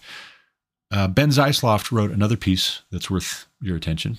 April 22nd, over at the Daily Wire again. Tucker Carlson calls for conservative paradigm shift in dealing with leftist evil. Tucker Carlson delivered a speech on Friday contending that the American political debate has moved beyond a contest between rival policy positions and is now driven by factions with fundamentally evil objectives. The veteran TV host and journalist, whose Fox News show attracts millions of viewers every evening, remarked at an event for the Heritage Foundation that fellow conservatives must swiftly adjust their approaches to the national conversation, since some political forces desire to tear down the nation rather than engage in legitimate political dialogue. Quote, "We write our papers and they write their papers, and may the best papers win. I don't think that's what we're watching now at all. I don't think we're watching a debate on how to get to the best outcome. I think that's completely wrong," Carlson said. Quote, "There is no way to assess, say, the transgenderist movement with that mindset. Policy papers don't account for it at all. If you have people who are saying, I have an idea, let's castrate the next generation, let's sexually mutilate children, I'm sorry, that's not a political debate. That has nothing to do with politics. If you're telling me," here's another quote, "abortion is a positive good, what are you saying? Well, you're arguing for child sacrifice," he continued. Quote, "When the Treasury Secretary stands up and says, you know what you can do to help the economy, get an abortion, well, that's an Aztec principle, actually," end quote. Another quote. And that's the kind of the point I'm making. None of this makes sense in conventional political terms, end quote. Quote, "What you're watching is not a political movement. It's evil," end quote. And that's correct, and that's objectively true, and we find that borne out in God's word. We find that borne out. If this is the end times, then there are going to be even the elect, even the saints, if that's possible, being deceived by the Antichrist. If this is the end times, and I'm not saying that it is, 1,000 years ago, as Tom Holland writes in The Forge of Christendom, 1,000 years ago, Western Europe was just sure that the second coming was upon us. The events of Revelation were unfolding before their eyes, with the Vikings coming down from the north, with Islam coming up from the south, strange weather, plagues, lots of supernatural activity, supposedly, reportedly, allegedly. Demonic things were happening. Evil was trying to take over, and it was not the end. That was not the end, and this might not be either. So we have to consider that possibility. But for those who say we are in the end times, then there is no other judgment to make of the radical left except to say that the radical left is exactly what you would expect to usher in and welcome the Antichrist that we read about in Revelation. The radical left, with its globalism, its environmentalism, its love for abortion and transgenderism and homosexuality, its slanderous tendencies, its lust for power, its greed for unjust gain, the radical left is exactly what you would expect. And when you have people who purport to be, claim to be Christians on that side of the so-called debate, one, it's worth remembering that Jesus says, not everybody who says to him, Lord, Lord, will inherit the kingdom of heaven. It's also worth noting that even the elect will be deceived if that were possible. And we do not want to be deceived. We do not want to be confused about these things. Thomas Catanacci, Fox News, Biden admin preparing major crackdown on power plants that fuel nation's grid. Expected power plant rule is latest in President Biden's anti-fossil fuels agenda, energy industry group tells Fox News Digital. The Biden administration is reportedly finalizing a proposal that would force fossil fuel-fired power plants to substantially curb emissions or utilize costly carbon capture technology. The proposal, which will soon be released by the EPA, is expected to require coal and natural gas-fired power plants to cut or capture the vast majority of their carbon dioxide emissions by 2040, the New York Times reported on Saturday, citing officials briefed on a draft of the plan. The regulation, if finalized, would represent the first ever federal action curbing power plant emissions. Quote, EPA cannot comment because the proposals are currently under interagency review, EPA spokesperson Maria Mikolos told Fox News Digital in a statement. Quote, but we have been clear from the start that we will use all of our legally upheld tools grounded in decades-old bipartisan laws to address dangerous air pollution and protect the air our children breathe today and for generations to come, end quote, Mikolos said. Now, what if the stated concern for the well-being of our children is about as trustworthy in the case of regulating power plants as it is in the case of gender-affirming care, so-called? The same folks who are saying they care so much about our children when it comes to keeping the lights on and us being able to fuel our motor vehicles, the same folks also crop up in state after state opposing legislation to protect children from being castrated or being given hysterectomies, being given double mastectomies, sometimes even in the state of Washington, for instance, being taken away from their parents if their parents oppose their children being transitioned to the opposite gender. Speaking personally, I don't trust the people who are claiming they want to protect our children for generations to come with regards to the environment, because I see how they relate to the topic of our children's sexuality, their physical health, their mental, emotional, spiritual health. I see all of that. And no, they do not have credibility. Any whatsoever. One more story from Fox News, just to, I guess, stick a finger in the eye of people who say, you sound like Fox News. Well, okay, fine. Here we go. If you're going to say I sound like Fox News anyways, I might as well share some Fox News stories, particularly if Fox News is reporting on these things. It doesn't mean that they're not true, by the way. Montana Republicans condemn hate-filled remarks by transgender Rep. Zoe Zephyr. Not public service. Montana legislator Zoe Zephyr said Republicans have blood on their hands trying to ban so-called gender-affirming care in the state of Montana. Banning transgender surgeries, which is to say, gender mutilation, the removal of sex organs from children in the state of Montana. Zoe, so-called Zoe Zephyr, is a biological man who identifies as a woman, and here in the Fox News report as well, feminine pronouns are used, and they are not appropriate to this legislator. This legislator is a biological man saying, I'm a woman, and you're giving away your legitimacy to oppose what he is pushing for when you affirm his pronouns, which are not she, her, because he is a male. He is a man. The fact that he's dressed up as a woman and has long hair and earrings and makeup, that does not change the fact that he is a man. He is a male. He should have never been elected to the legislature because he's lawless and has no fear of God. So what kind of laws are you going to get when you loop him in? Missoula, Montana, my home state, being Montana. This one is an especially odd story. But it really does bring us back to the question of whether you can trust anything that the left says at all on any subject, on any topic. When they lie about what they're doing to children, when they lie about their own gender, why would you trust them when we scale up to something as important as the economy of the entire world? And we scale up to our liberties on the macro, on a national level or an international level. Why would you trust them on anything whatsoever? They are liars on things as fundamental and basic as gender and sexuality. They lie. And it's not just theoretical. It's not just for the sake of argument. They literally want to sexualize your children. And the United Nations is on board with this, having recently reported or released a report or backed a group that released a report saying that countries around the world should decriminalize sex between adults and children. And this is exactly what Christians told you to expect in the U.S. when the so-called marriage equality debates were in full swing about a decade ago. You were told to expect that the next thing they would push for was sexualizing children. Bestiality would be normalized. Pedophilia would be normalized. Every form of sexual perversion would be normalized in the name of liberation. But it's not liberation. This is about as liberating as you being liberated from your physical body, as in death, because this is death.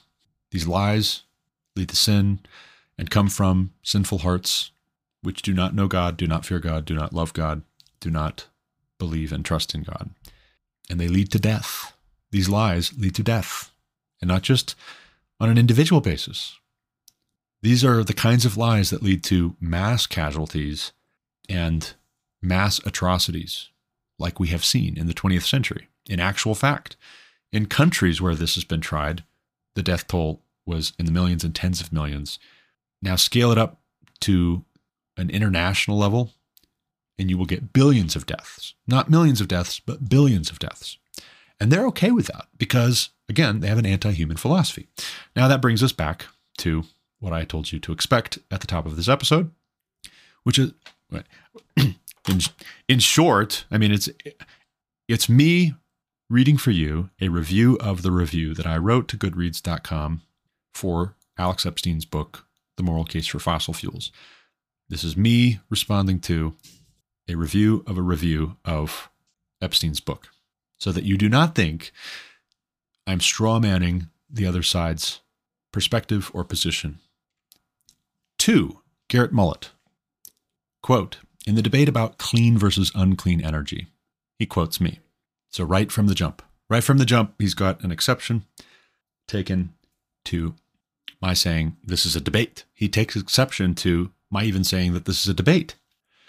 He says, and I quote, the problem here is that there is no debate because the tragic flaw of fossil fuels, unclean energy source, is based on scientific evidence, all caps. You know that something is true when it's written in all caps. Fun fact. Very sciencey. Quote, the scientific evidence indicates that fossil fuels, when combusted, cause human-induced climate change due to them releasing the greenhouse gas carbon dioxide. Runaway climate change, runaway greenhouse effect will render our planet uninhabitable. For an example of a planet suffering from runaway greenhouse effect, refer to the Earth's sister planet Venus. Renewables like sun and wind do not release greenhouse gases when used. Therefore, they are clean energy. They are a clean energy source. Okay, so starting off, and we're just going to take this one chunk at a time. He doesn't like, and this is Stephen, by the way, Stephen Pletko from London, Ontario, Canada, He refers to himself as an Ontario scholar. He has a science diploma. His bio reads, a science diploma, science degree in laboratory technology, He says, in addition, I have a science degree as well as a psychology degree. Both degrees have a healthy dose of philosophy. I also have 3 years of rehabilitation medicine. Looking at his favorite books on Goodreads, I see The God Delusion by Richard Dawkins is there. Also, The End of Faith by Sam Harris.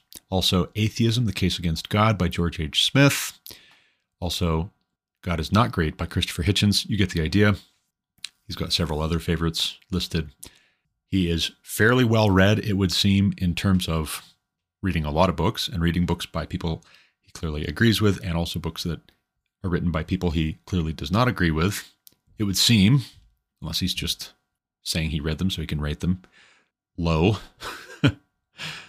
But I really struck a nerve, it would seem, with my review of The Moral Case for Fossil Fuels. He really doesn't like that I even say this is a debate, because to say that it's a debate would imply that you actually need to listen to your critics and that you need to be cross-examined.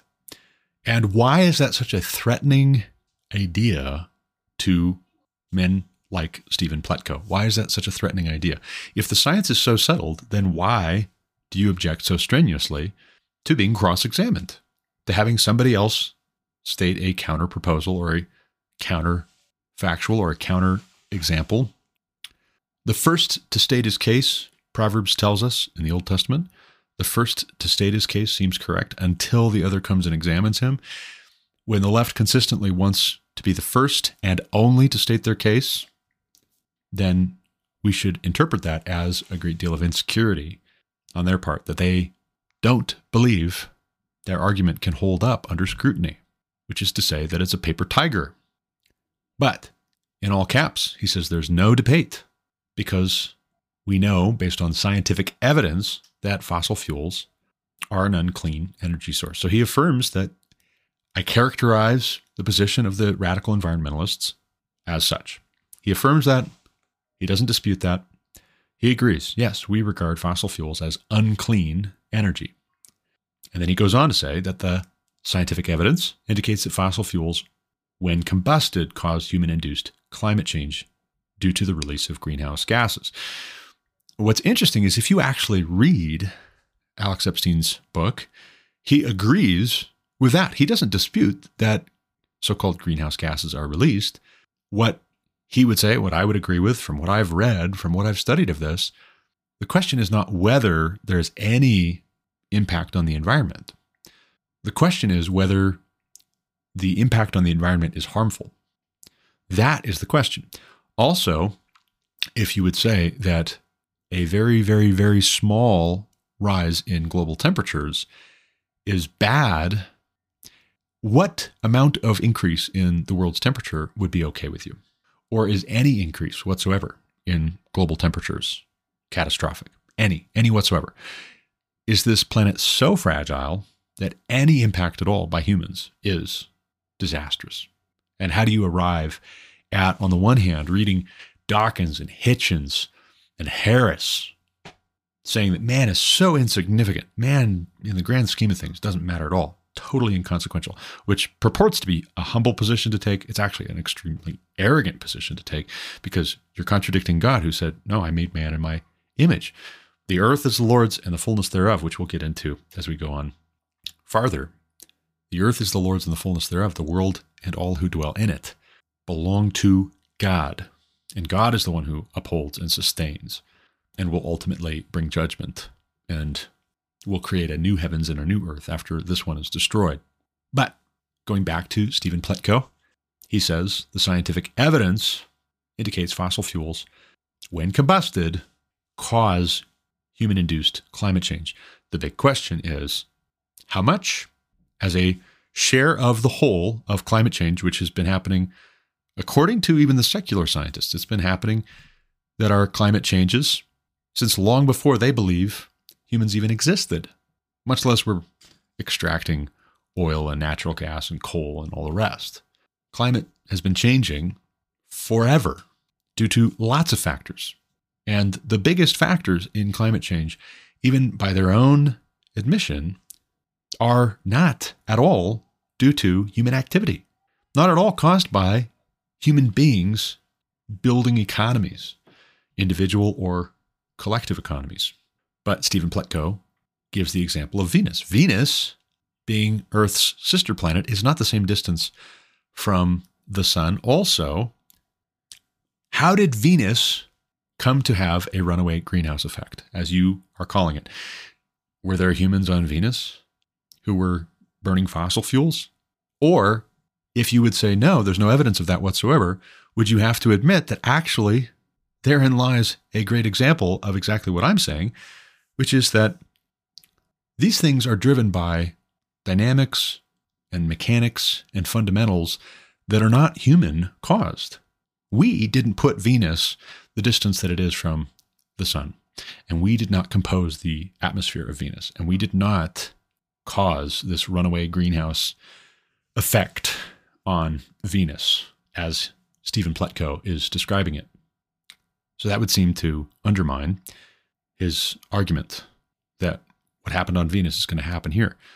What are you even talking about? There are no people on Venus. To our knowledge, there were never people on Venus. So what's your point? It would seem like you're actually making my point. Also, what is this anthropomorphic language employed about a planet suffering? Here we see planets being described as being able to feel. So you say Venus is suffering. That implies that Venus is a person. But then also that would be of a piece with a more neo-pagan attitude towards Earth and describing Earth as our mother. There is a kind of deification here of the creation instead of worshiping God as creator. You're exchanging the truth for a lie, and your foolish heart is darkened thereby. This becomes unreasonable. It becomes incapable of being reasoned with, actually, more to the point. Now, he says, he makes a claim here, which is demonstrably false, actually, that renewables like sun and wind do not release greenhouse gases when used. Therefore, they are a clean energy source. As Alex Epstein points out in his book, and as is self-evident, even just with a little bit of research, you will know this, that hydro and solar and wind power are costly, and they do have an environmental impact. And to create a wind turbine or a hydroelectric power plant or solar panels requires that you emit carbon. There's just no getting around it. There's no getting around the amount of carbon that goes into making those things. And then the question becomes, are you getting as much benefit out of it as you are putting energy into these things? That's the big question. Cost, benefit. And your claim is because the electricity is generated by solar activity, the wind blowing, water moving, this is clean energy because the sun and the wind and the water are ostensibly clean. But what I think you actually mean is something more metaphysical, something more fundamental, that those things are clean if they haven't been contaminated or corrupted by man. But then what you're actually calling for is the abolition of electricity generation entirely. If you say you want zero impact on the environment, there is an environmental impact to mining the materials that go into batteries for storage of electricity generated by these sources. Also, the photovoltaics do not come from the sun. They collect the energy from the sun's rays. Those photovoltaics have to be harvested from the earth and then refined. They have to be transported, extracted, transported, refined, and then sold, and then transported again, and then installed, and then maintained. And all of that has an environmental impact. And so either you don't know or you're not telling the truth about the environmental impact of your so-called renewables. Next, he takes issue with my using the term anti-human. He says, this is your hero Epstein's derogatory term for anybody that accepts the scientific evidence for human-induced climate change. Since he does not accept evidence, especially scientific evidence, Epstein is an irrational person. Okay, now let's just take a step back. Let's think about this. One, I never said Epstein is my hero, but I would say what he's doing is heroic. So I'll let that one slide. A derogatory term for anybody that accepts the scientific evidence. That's playing some games with language here. And that's not being genuine. And that's not really a good faith claim. Epstein is not saying, let's ignore the scientific evidence. He's saying, actually, let's consider the totality of the scientific evidence and let's have a scientific debate about what the preponderance of the evidence actually would lead us to conclude and therefore prescribe and therefore do. Epstein is not an irrational person. He accepts the evidence, all of the evidence that you're talking about, he has at his disposal. So do I. We have all the same evidence, and there's more besides that is being factored in. What we don't accept as evidence is a computer model or a foundational presupposition that is more metaphysical and that is a sign of a competing cosmology that is not scientific.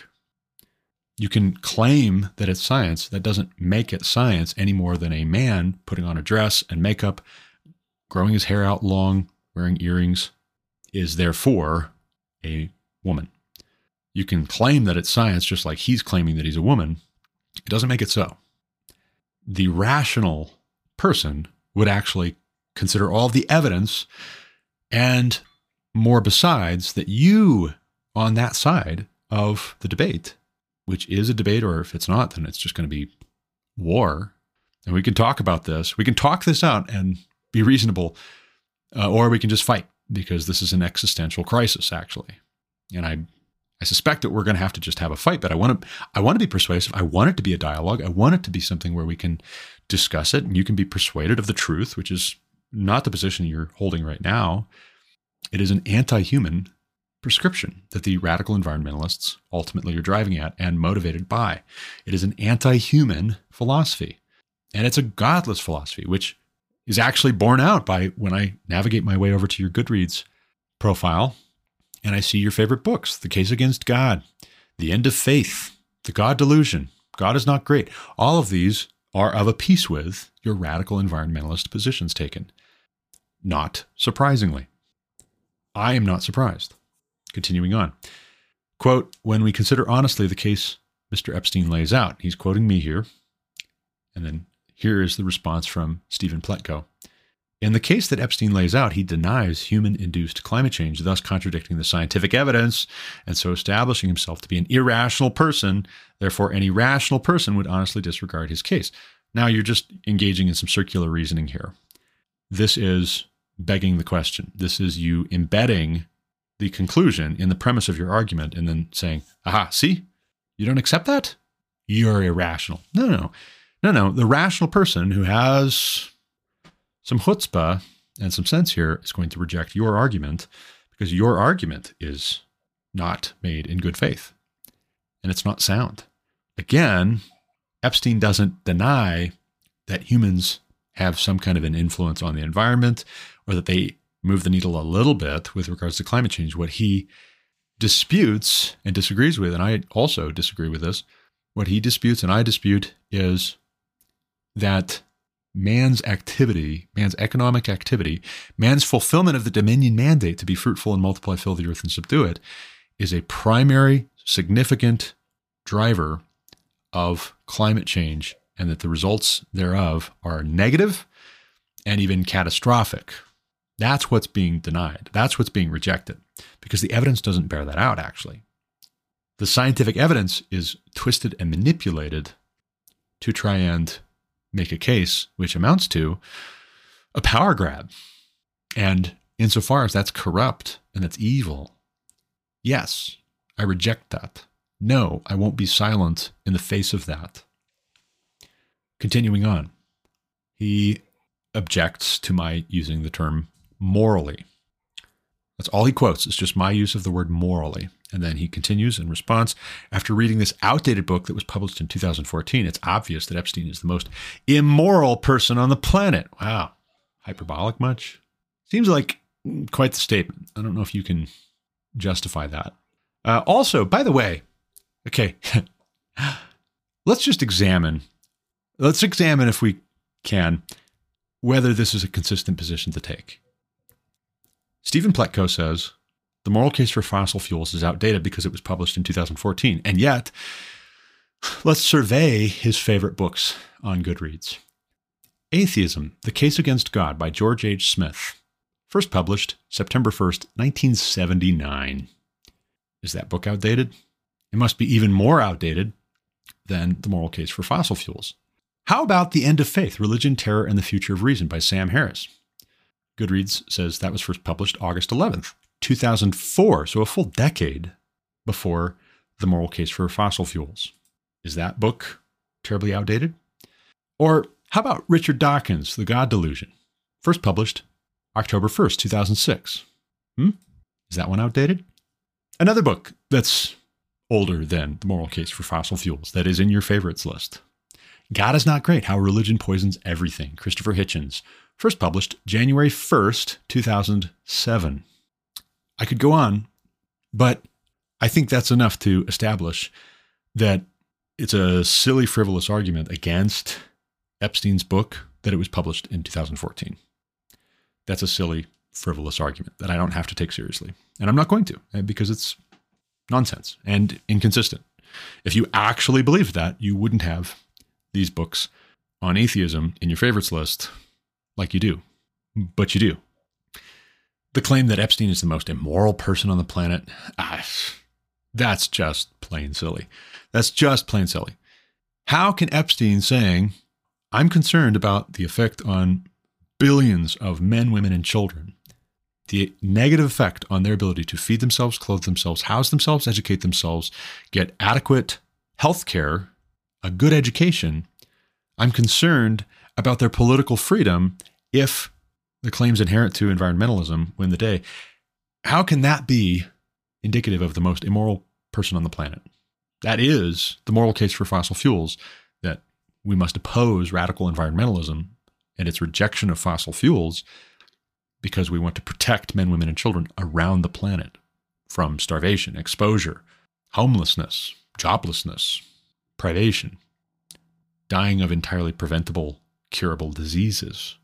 That is not the mark of an immoral person, much less the most immoral person on the planet. But you saying that it is indicative tells me where your priorities are at. Your priorities are not at all concerned with human suffering or human flourishing. Your priorities are saving the planet from any impact by humans whatsoever. So not only are you anti-God, you're an atheist, but you're also anti-human, as Epstein points out, because you completely sidestep all of his arguments to do with human flourishing. Now, he quotes me, oil, natural gas, and coal are a net good. His response, no, this does not follow once you know the facts. It's impossible for fossil fuels in the form of oil, natural gas, and coal to be a net good because when combusted, they release the greenhouse gas carbon dioxide. Now you're repeating yourself. It is this excess carbon dioxide that causes human-induced climate change. You're repeating yourself. Runaway climate change, runaway greenhouse gas effect will render our planet uninhabitable. Thus, fossil fuels are an inferior energy source and always will be. But then you have played some clever tricks here, and some sleight of hand is caught by me when you say runaway climate change, runaway greenhouse effect.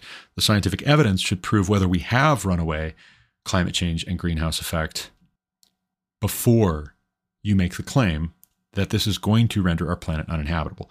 You have to establish that the evidence supports the claim that you're making, not just say it's hypothetically possible, therefore we need to completely stop producing oil, gas, and coal, or transporting it, or refining it, or using it for fuel, using it for electricity generation. You can't put the burden of proof on us to prove that it won't, or that it isn't, or that it doesn't. The burden of proof is on you to prove that it is, and it will, and it does right now, and therefore we need to abolish it and demonize anybody who objects. He also objects to my saying a gift from God. He doesn't like that. He does not like, Stephen Plechko does not like my referring to fossil fuels as a gift from God. His response, are you actually saying that fossil fuels, which can cause runaway climate change, runaway greenhouse effect, and ultimately an uninhabitable planet, are a gift from God?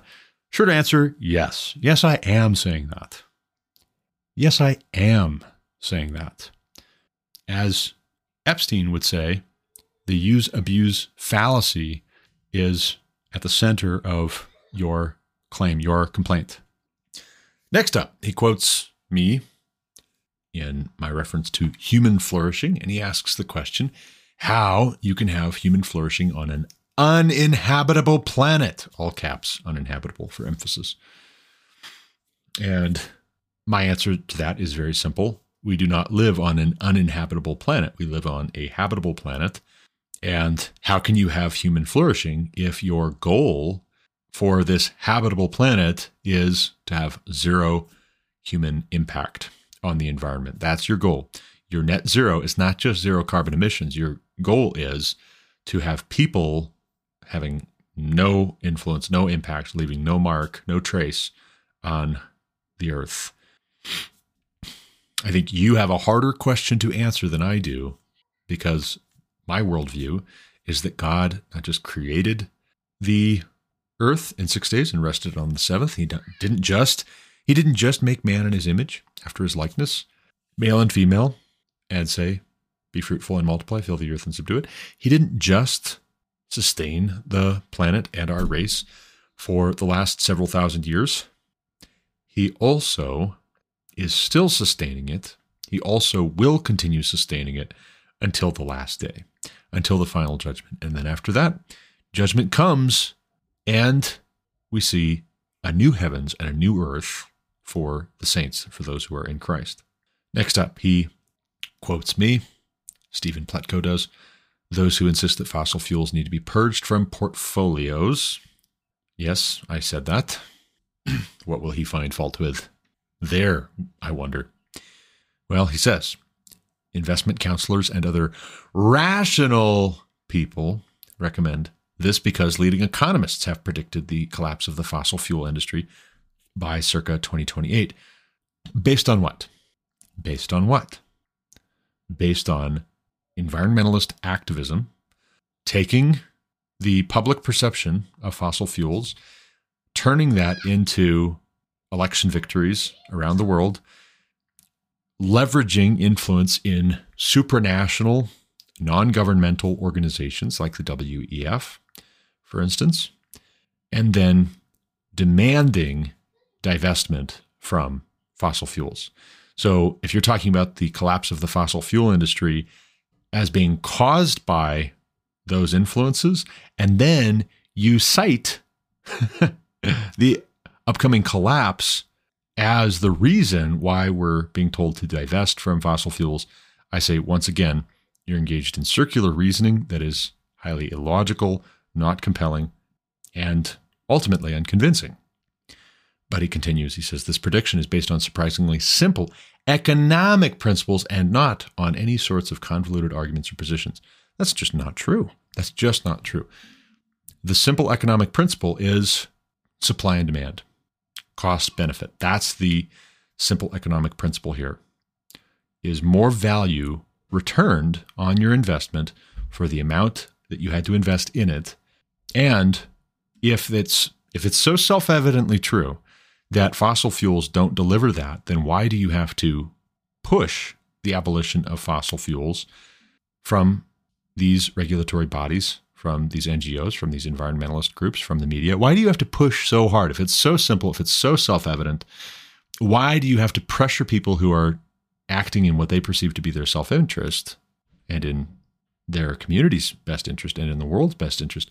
Why do you have to threaten them so hard? Why do you have to malign their character so badly? If it's so simple, so obvious that we need to divest from fossil fuel industry stocks, projects, initiatives.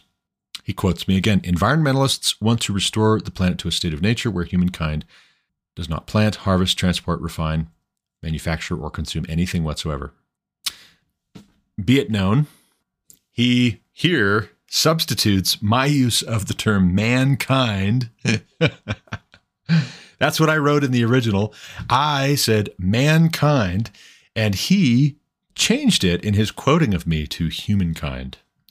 Now you realize that man is still right in the center of humankind, right? Just like mankind contains a root word man, so does humankind contain that root word man. So you're not doing anything to change my wording except wasting your time. You're wasting your time, and you are also saying something about yourself, sir, that you have a problem with humanity being represented by men. And here again, we find something that's very consistent. It's very consistent with the rest of what I know so far about your worldview, that you are an atheist. Your favorite books are by atheists who are evangelical, actually, interestingly enough, evangelical in their preaching of atheism. Curious that Tom Holland again would have something to say about that curious feature of a very Christian in form, if not in substance, type of atheism that you are enamored by. Why be evangelical if everything is just meaningless? If you're such a nihilist and you think that people should just be not on the planet, is it perhaps because, for the same reason you really oppose fossil fuels, you also oppose Christian faith? Because both are likely to human flourishing in the long run, a fulfillment of not just the Dominion Mandate, but also the Great Commission. And there's an anti-human. I'll repeat it because I believe Alex Epstein is right here. There's a consistently anti-human bend to your view of the world and man's place in it. Man's place in it. The Christian would say, biblically, families and the communities that families belong to and the nations that communities belong to are represented by men, because men are made to be the head. How can it be that a husband and wife have a situation in their home where the man is the head of his wife, but then the wife is the head of a whole country of men? It just doesn't work. So my position on this is to continue using mankind. No, I reject your edit suggestion on using humankind instead, substituting humankind. No, thank you. But he responds, no, your hero Epstein is wrong again, not surprisingly. Environmentalists and other rational people want to ensure that the planet does not become so bad as to become uninhabitable. But that's not true. My question, sir, would be, did you actually even read Epstein's book? Did you actually read Epstein's book where he quotes leading philosophers for the environmentalist movement, where the subject is mankind and man's relationship to his environment? Now, you can say you just want to ensure that the planet does not become so bad as to become uninhabitable. Maybe that's your position. Maybe that is your position, and you are not accurately represented in the mainstay of what environmentalists are for. But this is not my imagination. It's not Alex Epstein's imagination, that a lot of the same folks who are pushing for net zero, zero carbon emissions, carbon neutral futures, all of us reducing our carbon footprint, those same people are very often, again and again, saying that it's not enough to eliminate fossil fuels. They also point to raising livestock or even crops like rice. And they say a huge amount of global emissions of this or that come from ag. A whole lot of water consumption is due to agriculture, man growing food. And therefore, what? Therefore, what? How does it work if you start doing the same thing to food that you are doing at a global scale with regards to fossil fuels? And now we don't have electricity or the ability to transport ourselves unless we have an electric vehicle and solar panels. And all of a sudden, too, we don't have food because the same people who have taken control of the economy by taking control of electricity and fuel for the transportation sector next move on to the food supply, and then there's just not enough food for everybody. Sorry, there's just not enough food. And we can't transport it anyway, so it's all the same. We might as well stop growing it if you can't transport it, but there's just not enough food for everybody. What happens next? I'll give you a minute, but if you come up with any other answer than billions of people starve to death, then I'm going to tell you to go back to the drawing board. This is an anti-human philosophy. I'll admit, plenty of the people who are supportive of it just want purpose and belonging. And maybe they like some of the other aspects of the general move of the left. They like the sexual liberation. They like the atheism. They like not having to go to church as they see that boring and restrictive and a nuisance. But some of the people who are leading this, they know exactly what they're up to. They know exactly what they really want as an end goal. And if you read them in their own words, like Epstein has, and then he relays to us in his book, you read them in their own words and you realize these folks line up with William Vogt. Charles C. Mann has this crowd accurately described and characterized. William Vogt went around the world to third world nations, encouraging them not to increase the yield of their dry land, not to look for more productive strains of this or that grain crop to grow so they could feed their people. He went around the world telling governments to get their people to stop making babies. Give the women hysterectomies, whether they want them or not. Give the men vasectomies, whether they want them or not. Start requiring compulsory abortions. If people go over their one child, like in China, you can say that's not what you intend, but if that's the effect and you're warned on the front end and you keep on going anyways, well then, how can you defend against the charge that this is anti-human? I don't think you can. And I don't think that's rational to protect the planet along these lines for these reasons. Being able to come up with some tortured hypothetical that a computer model will tell you is correct when you feed it just the right information to get the conclusion you want, that does not justify seizing everyone's wealth and political power and trampling on their rights. It does not justify what you are going to do to people in the name of saving them.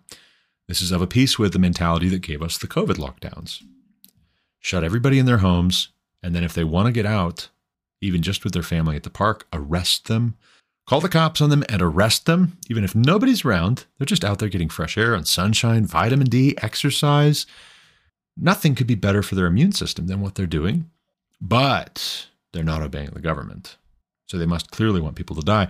And so we should want them to die. You see how that escalates?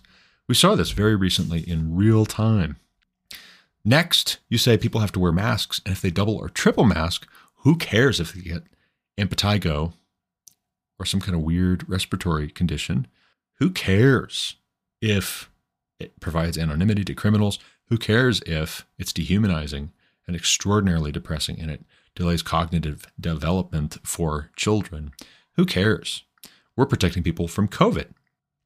That was another settled science, trust the experts moment. And here you are with another. Here you are with this one, and we're supposed to believe you when the same crowd is pushing the same kind of nonsense, but even worse this time? We're not talking about perpetual lockdown. We're talking about starving billions of people to death, cutting off their access to electricity, forbidding them from driving internal combustion engine vehicles. This is deadly serious. And you can't tell me to believe you when you say, oh no, we're pro-human. No, you want the earth to be habitable for a certain kind of people who share your ideology. There's nothing new under the sun. There's nothing new about what you actually really want, which is clear as day from the rest of your positions taken and from your disregard for the warnings, the very, very clear, very reasonable warnings about what the consequences, unintended or intended, it doesn't matter, of these initiatives will be. Continuing on, I say, he quotes me, the earth is the Lord's. He takes exception to that, asking the question, would the Lord want his planet ruined by fossil fuels? Would the Lord want his planet ruined by fossil fuels? And this is a tricky sidestep question, because instead of saying, no, it isn't, I say the earth is the Lord's, and he says, no, the earth isn't the Lord's. He doesn't do that. Instead, he says, okay, accepting your premise, would the Lord want his planet ruined by fossil fuels? And here would be my answer. You haven't proven that using fossil fuels to this point will ruin the planet. So it's an irrelevant question. Your question is an irrelevant one. It's like the question of, when are you going to stop beating your wife? Or have you stopped beating your wife yet? It's a manipulative question. I don't accept your premise that this is a valid concern. God himself, if God not only owns the earth, it belongs to God, the earth belongs to God, and all who dwell in it, the fullness thereof, and all those who dwell in the world, all belong to God, rightfully. That means also, too, that the oil, the gas, and the coal were put there in the earth by God. Or else, who created the oil, the gas, and the coal? Who created these things? And let me ask you this as well. When we read that God works all things to the good for those who love him and are called according to his purpose, as I, a Christian, read in the Bible and believe, when we read that, tell me this, how could all things not include the things that happen to be coal, oil, natural gas? If God works all things to the good, wouldn't all things include fossil fuels? That he would work fossil fuels to the good for those who love him and are called according to his purpose. Also, he sends his rains on the just and the unjust. So even if you're not a believer, even if you don't love God, even if you don't believe in God, there's still a blessing for you. You're still enjoying a blessing and a benefit. I guarantee you the smartphone, tablet, laptop, desktop you are reviewing my review on, Mr. Pletko, was made out of a lot of petroleum products. The electricity that you are using to keep that computer on probably comes from petroleum products. So you're still deriving a benefit from the fact that God put these things in the earth. The saints are definitely deriving a benefit. So God has a good purpose for these things. And the evidence is not there to justify your question. Would the Lord want his planet ruined by fossil fuels? These things have a good purpose. God is a God of order, not a God of chaos. He has an orderly purpose for them. He has a good purpose for having put them in the earth. It doesn't mean that these things can't be abused. Like everything else that God has made, everything can be abused if we're wicked and sinful, selfish, foolish, uncareful, negligent. Sure. But by God's grace, all of these things can have a good purpose and be put to a good use as well. Otherwise, why did God make them? Riddle me that. And if you don't believe that God made them, who do you believe made them? Who else was going around creating? Nobody. No one else is described as being a creator God in the Bible. Only God, only Yahweh God.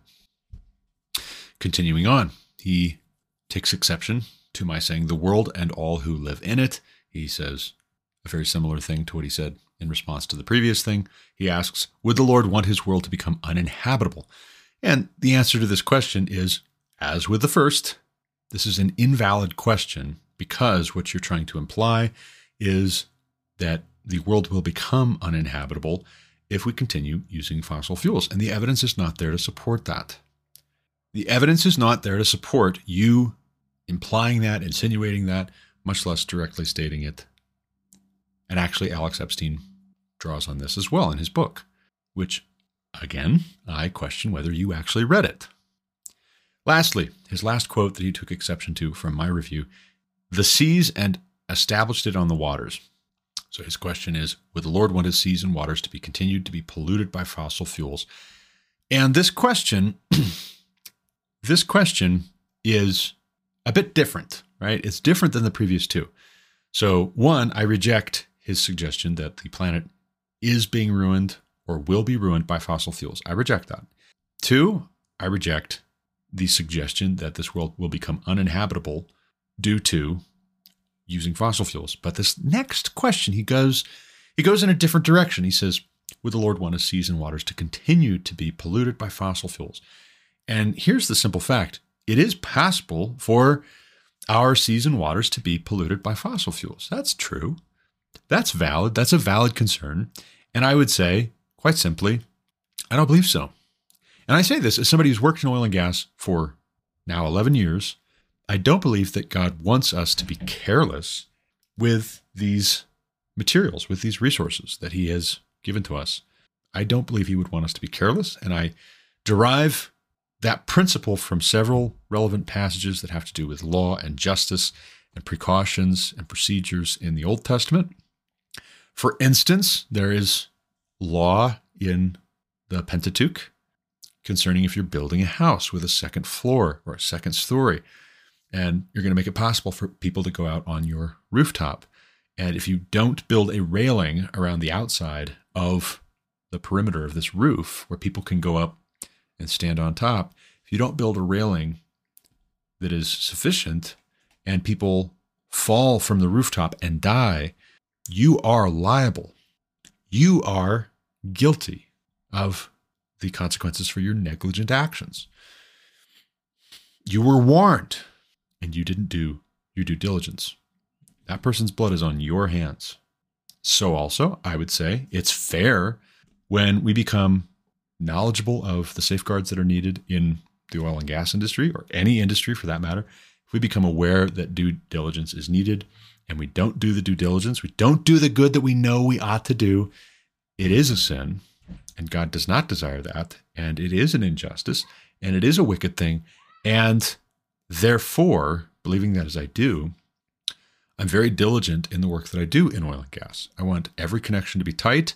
I want everything to be spec'd correctly to the proper rating, the proper classification, in the proper application. I want things to be planned out and put in the proper place by the proper people. I want them to be properly configured and tested, and I want there to be documentation saying these things have been tested. And we know that they work. I want to sit down with engineers and operations and discuss, have we covered mitigation of the most costly potential accidents that could arise if the equipment malfunctions, or there's an upset in the process, or there's some kind of an error on the part of personnel, or there's sabotage, an effort at sabotage by a member of the radical environmentalist contingent in society. I want it all to be done with the utmost diligence so that we don't have any pollution in our waterways or on the land. And I'm okay with reasonable efforts put forth to reduce air pollution. But here's the thing, the earth is less and less polluted when Americans, for instance, produce oil and gas and coal, and Americans export our techniques and technologies to other countries, when we export our value for human life, thanks to Christianity. The world is a cleaner and cleaner place when we do this in the proper way, in the proper order, promoting human flourishing, not throwing out babies with bathwater. Oh, we have to save the planet and make sure it's habitable for generations to come. How are you going to do it? We're going to make it uninhabitable right now by destroying the global economy, by destroying national economies, by promoting social justice, by enacting communism. Really? You think that'll work? Oh yeah, sure of it. Super sciencey. There's a whole lot that the Lord wants and has communicated in his word. And it's actually not even primarily, first and foremost, to do with how we treat the world. It's first and foremost, God's concern, how we treat each other, and how we relate to him. And the problem with radical environmentalism is it only seems to care about what we do with the environment to the exclusion of caring how we treat each other and how we relate to God. And that's a major problem. That's not a minor problem. That's a major problem because it collapses the creature-creator distinction. It also collapses the distinction between man made in God's image and the rest of God's creation, which is to say, it kicks against the goad as far as God's authority to say man's proper place is filling the earth and subduing it, being fruitful and multiplying. Subduing the earth, exercising dominion over the animals, over the land, over the waters, over the whole of creation that we're able to access. Exercising dominion is what we were put here to do. Reflecting God's image, his character and his goodness, his attributes, his wisdom, his creativity, his love, his kindness, his faithfulness. All of that is what we were put here to do and to spread out all over the earth doing it in relationship with one another, in harmony, in peace with one another. But you don't get that peace by listening to the Greta Thunbergs or the Klaus Schwabs or the Al Gores or the Joe Bidens. You don't get there by listening to these people. They don't know God. I would love it if they did. We should pray for them that they would come to know God, but you're not going to get to know God favoriting the God delusion or God is not great or any of the other new atheist works. And so all I can give you is a stern warning, and I can give you an apologetic. I can give you a reason for the hope that lies within me with gentleness and respect. I can also say, in a very matter-of-fact way, what you are endeavoring to do is already hurting people. It's going to hurt still more people. I think if this is allowed to continue, maybe God allows it to continue because he is going to work these things to the good for those who love him and are called according to his purpose, even the malice, even the resentment, even the mass murder of human beings. God will still work all that to the good for those who love him and are called according to his purpose. And he will get representation in this generation. He will. I guarantee it because he has guaranteed it by his past actions and the fact that his purposes are unchangeable. The character of his purposes doesn't just not change. It's impossible for the character of his purposes to change because it's impossible for his character to change. So in closing, I'll just leave you with this. This is my livelihood. This is what I do for a living. I am not wealthy, but how I got from dependence on the government, which was awful and depressing and demoralizing and not sufficient, how I got from that to being able to buy our first home, buy an adequate vehicle, be a help to my friends and family. How I got there was working in oil and gas, getting plugged into the Bakken oil boom in 2012, moving my family to Colorado in 2019. The Democrats have tried very hard to ruin my industry in this country, and it's very anti-American as well as anti-human. It is not born of God's word. It is not born of good theology. It is not born of biblical justice, their initiatives and their agenda. And so I call for people to repent of it because this is wicked. It's wicked. It's sinful. These are things that God hates. He expresses that he hates these things in his word. I call for people to repent of these things, and I hope that they will. And I also call for Christians to think rightly about these things so that we are good stewards of the authority that's been entrusted to us. If Romans 13 tells us that no authority exists among men except that which is instituted by God, then that would have to surely mean as well, if we have some authority in our own political system, in our own American system, if we have some authority, then that authority has been entrusted to us for a good purpose. Will we do the good that we know we ought to do politically? If we will, I say we will vote for people to be our representatives in the legislative, executive, and judicial branches who will remove activists like Joe Biden is promoting and empowering and giving a mandate to, giving a broad mandate to pursue so-called environmental justice. This is no new thing under the sun. It cannot succeed. So the quicker we put the kibosh to it, the more lives we will save, the more people we will relieve the suffering of. I don't want environmental justice, so-called. I want God's justice. I want biblical justice. And if I can't enact it myself, if I'm never put in a position to do that, and it's not to say I couldn't or wouldn't be, if somebody said, hey, Garrett, you should really run for office, and I run for office and I win, and I'm in a position of governmental authority, well, then God surely intended for me to use it to honor him, not to dishonor him, not to reward those who do evil and punish those who do what is good, but to reward those who do what is good, like providing for their families, and to punish those who do evil, like, for instance, people who write books and make movies called How to Blow Up a Pipeline, for instance. But barring that, I'm not looking for repaying vengeance for vengeance. And yet I know that there's a God in heaven who will see vengeance done because vengeance is his, he says. We're also told to leave it to the wrath of God. And so I trust that God's wrath will be poured out on all wickedness and evil doing. And however short my hand is, God's is not short. His arm is not short. His reach is not short. And I trust that he will bless his saints. He will provide for us. He will protect us. But I also trust that we're given his word. We're given the oracles of life for a purpose. And that purpose is not to hide our lamp under a bushel, not to bury our talents in a field. But that's all the time I've got for this episode. I really do have to run. Again, I'll say, do check out Alex Epstein's book, The Moral Case for Fossil Fuels. I see that he's got another book out. I want to read that one too. And if and when I do, Lord willing, maybe Steve Pletko will leave a review of that review too, and we'll return. I will share a link, Steve, if you have listened this far. I mean you no ill will, and I really don't mean any disrespect. I do think you're badly mistaken on these things, and I wish that men like you, who are well-read, it would seem. There's a lot of books you've got under your belt on Goodreads. I wish that men like you would find your purpose and belonging in Christ. That's what I would encourage you to, is find your purpose and belonging in Christ, and there's life there. There's life eternally, yes, absolutely. Also life right now to be enjoyed in fellowship with God and his people. I would call you to that. I would invite you to that. I mean you no ill will. I think you're badly mistaken on these things, but you can be made right.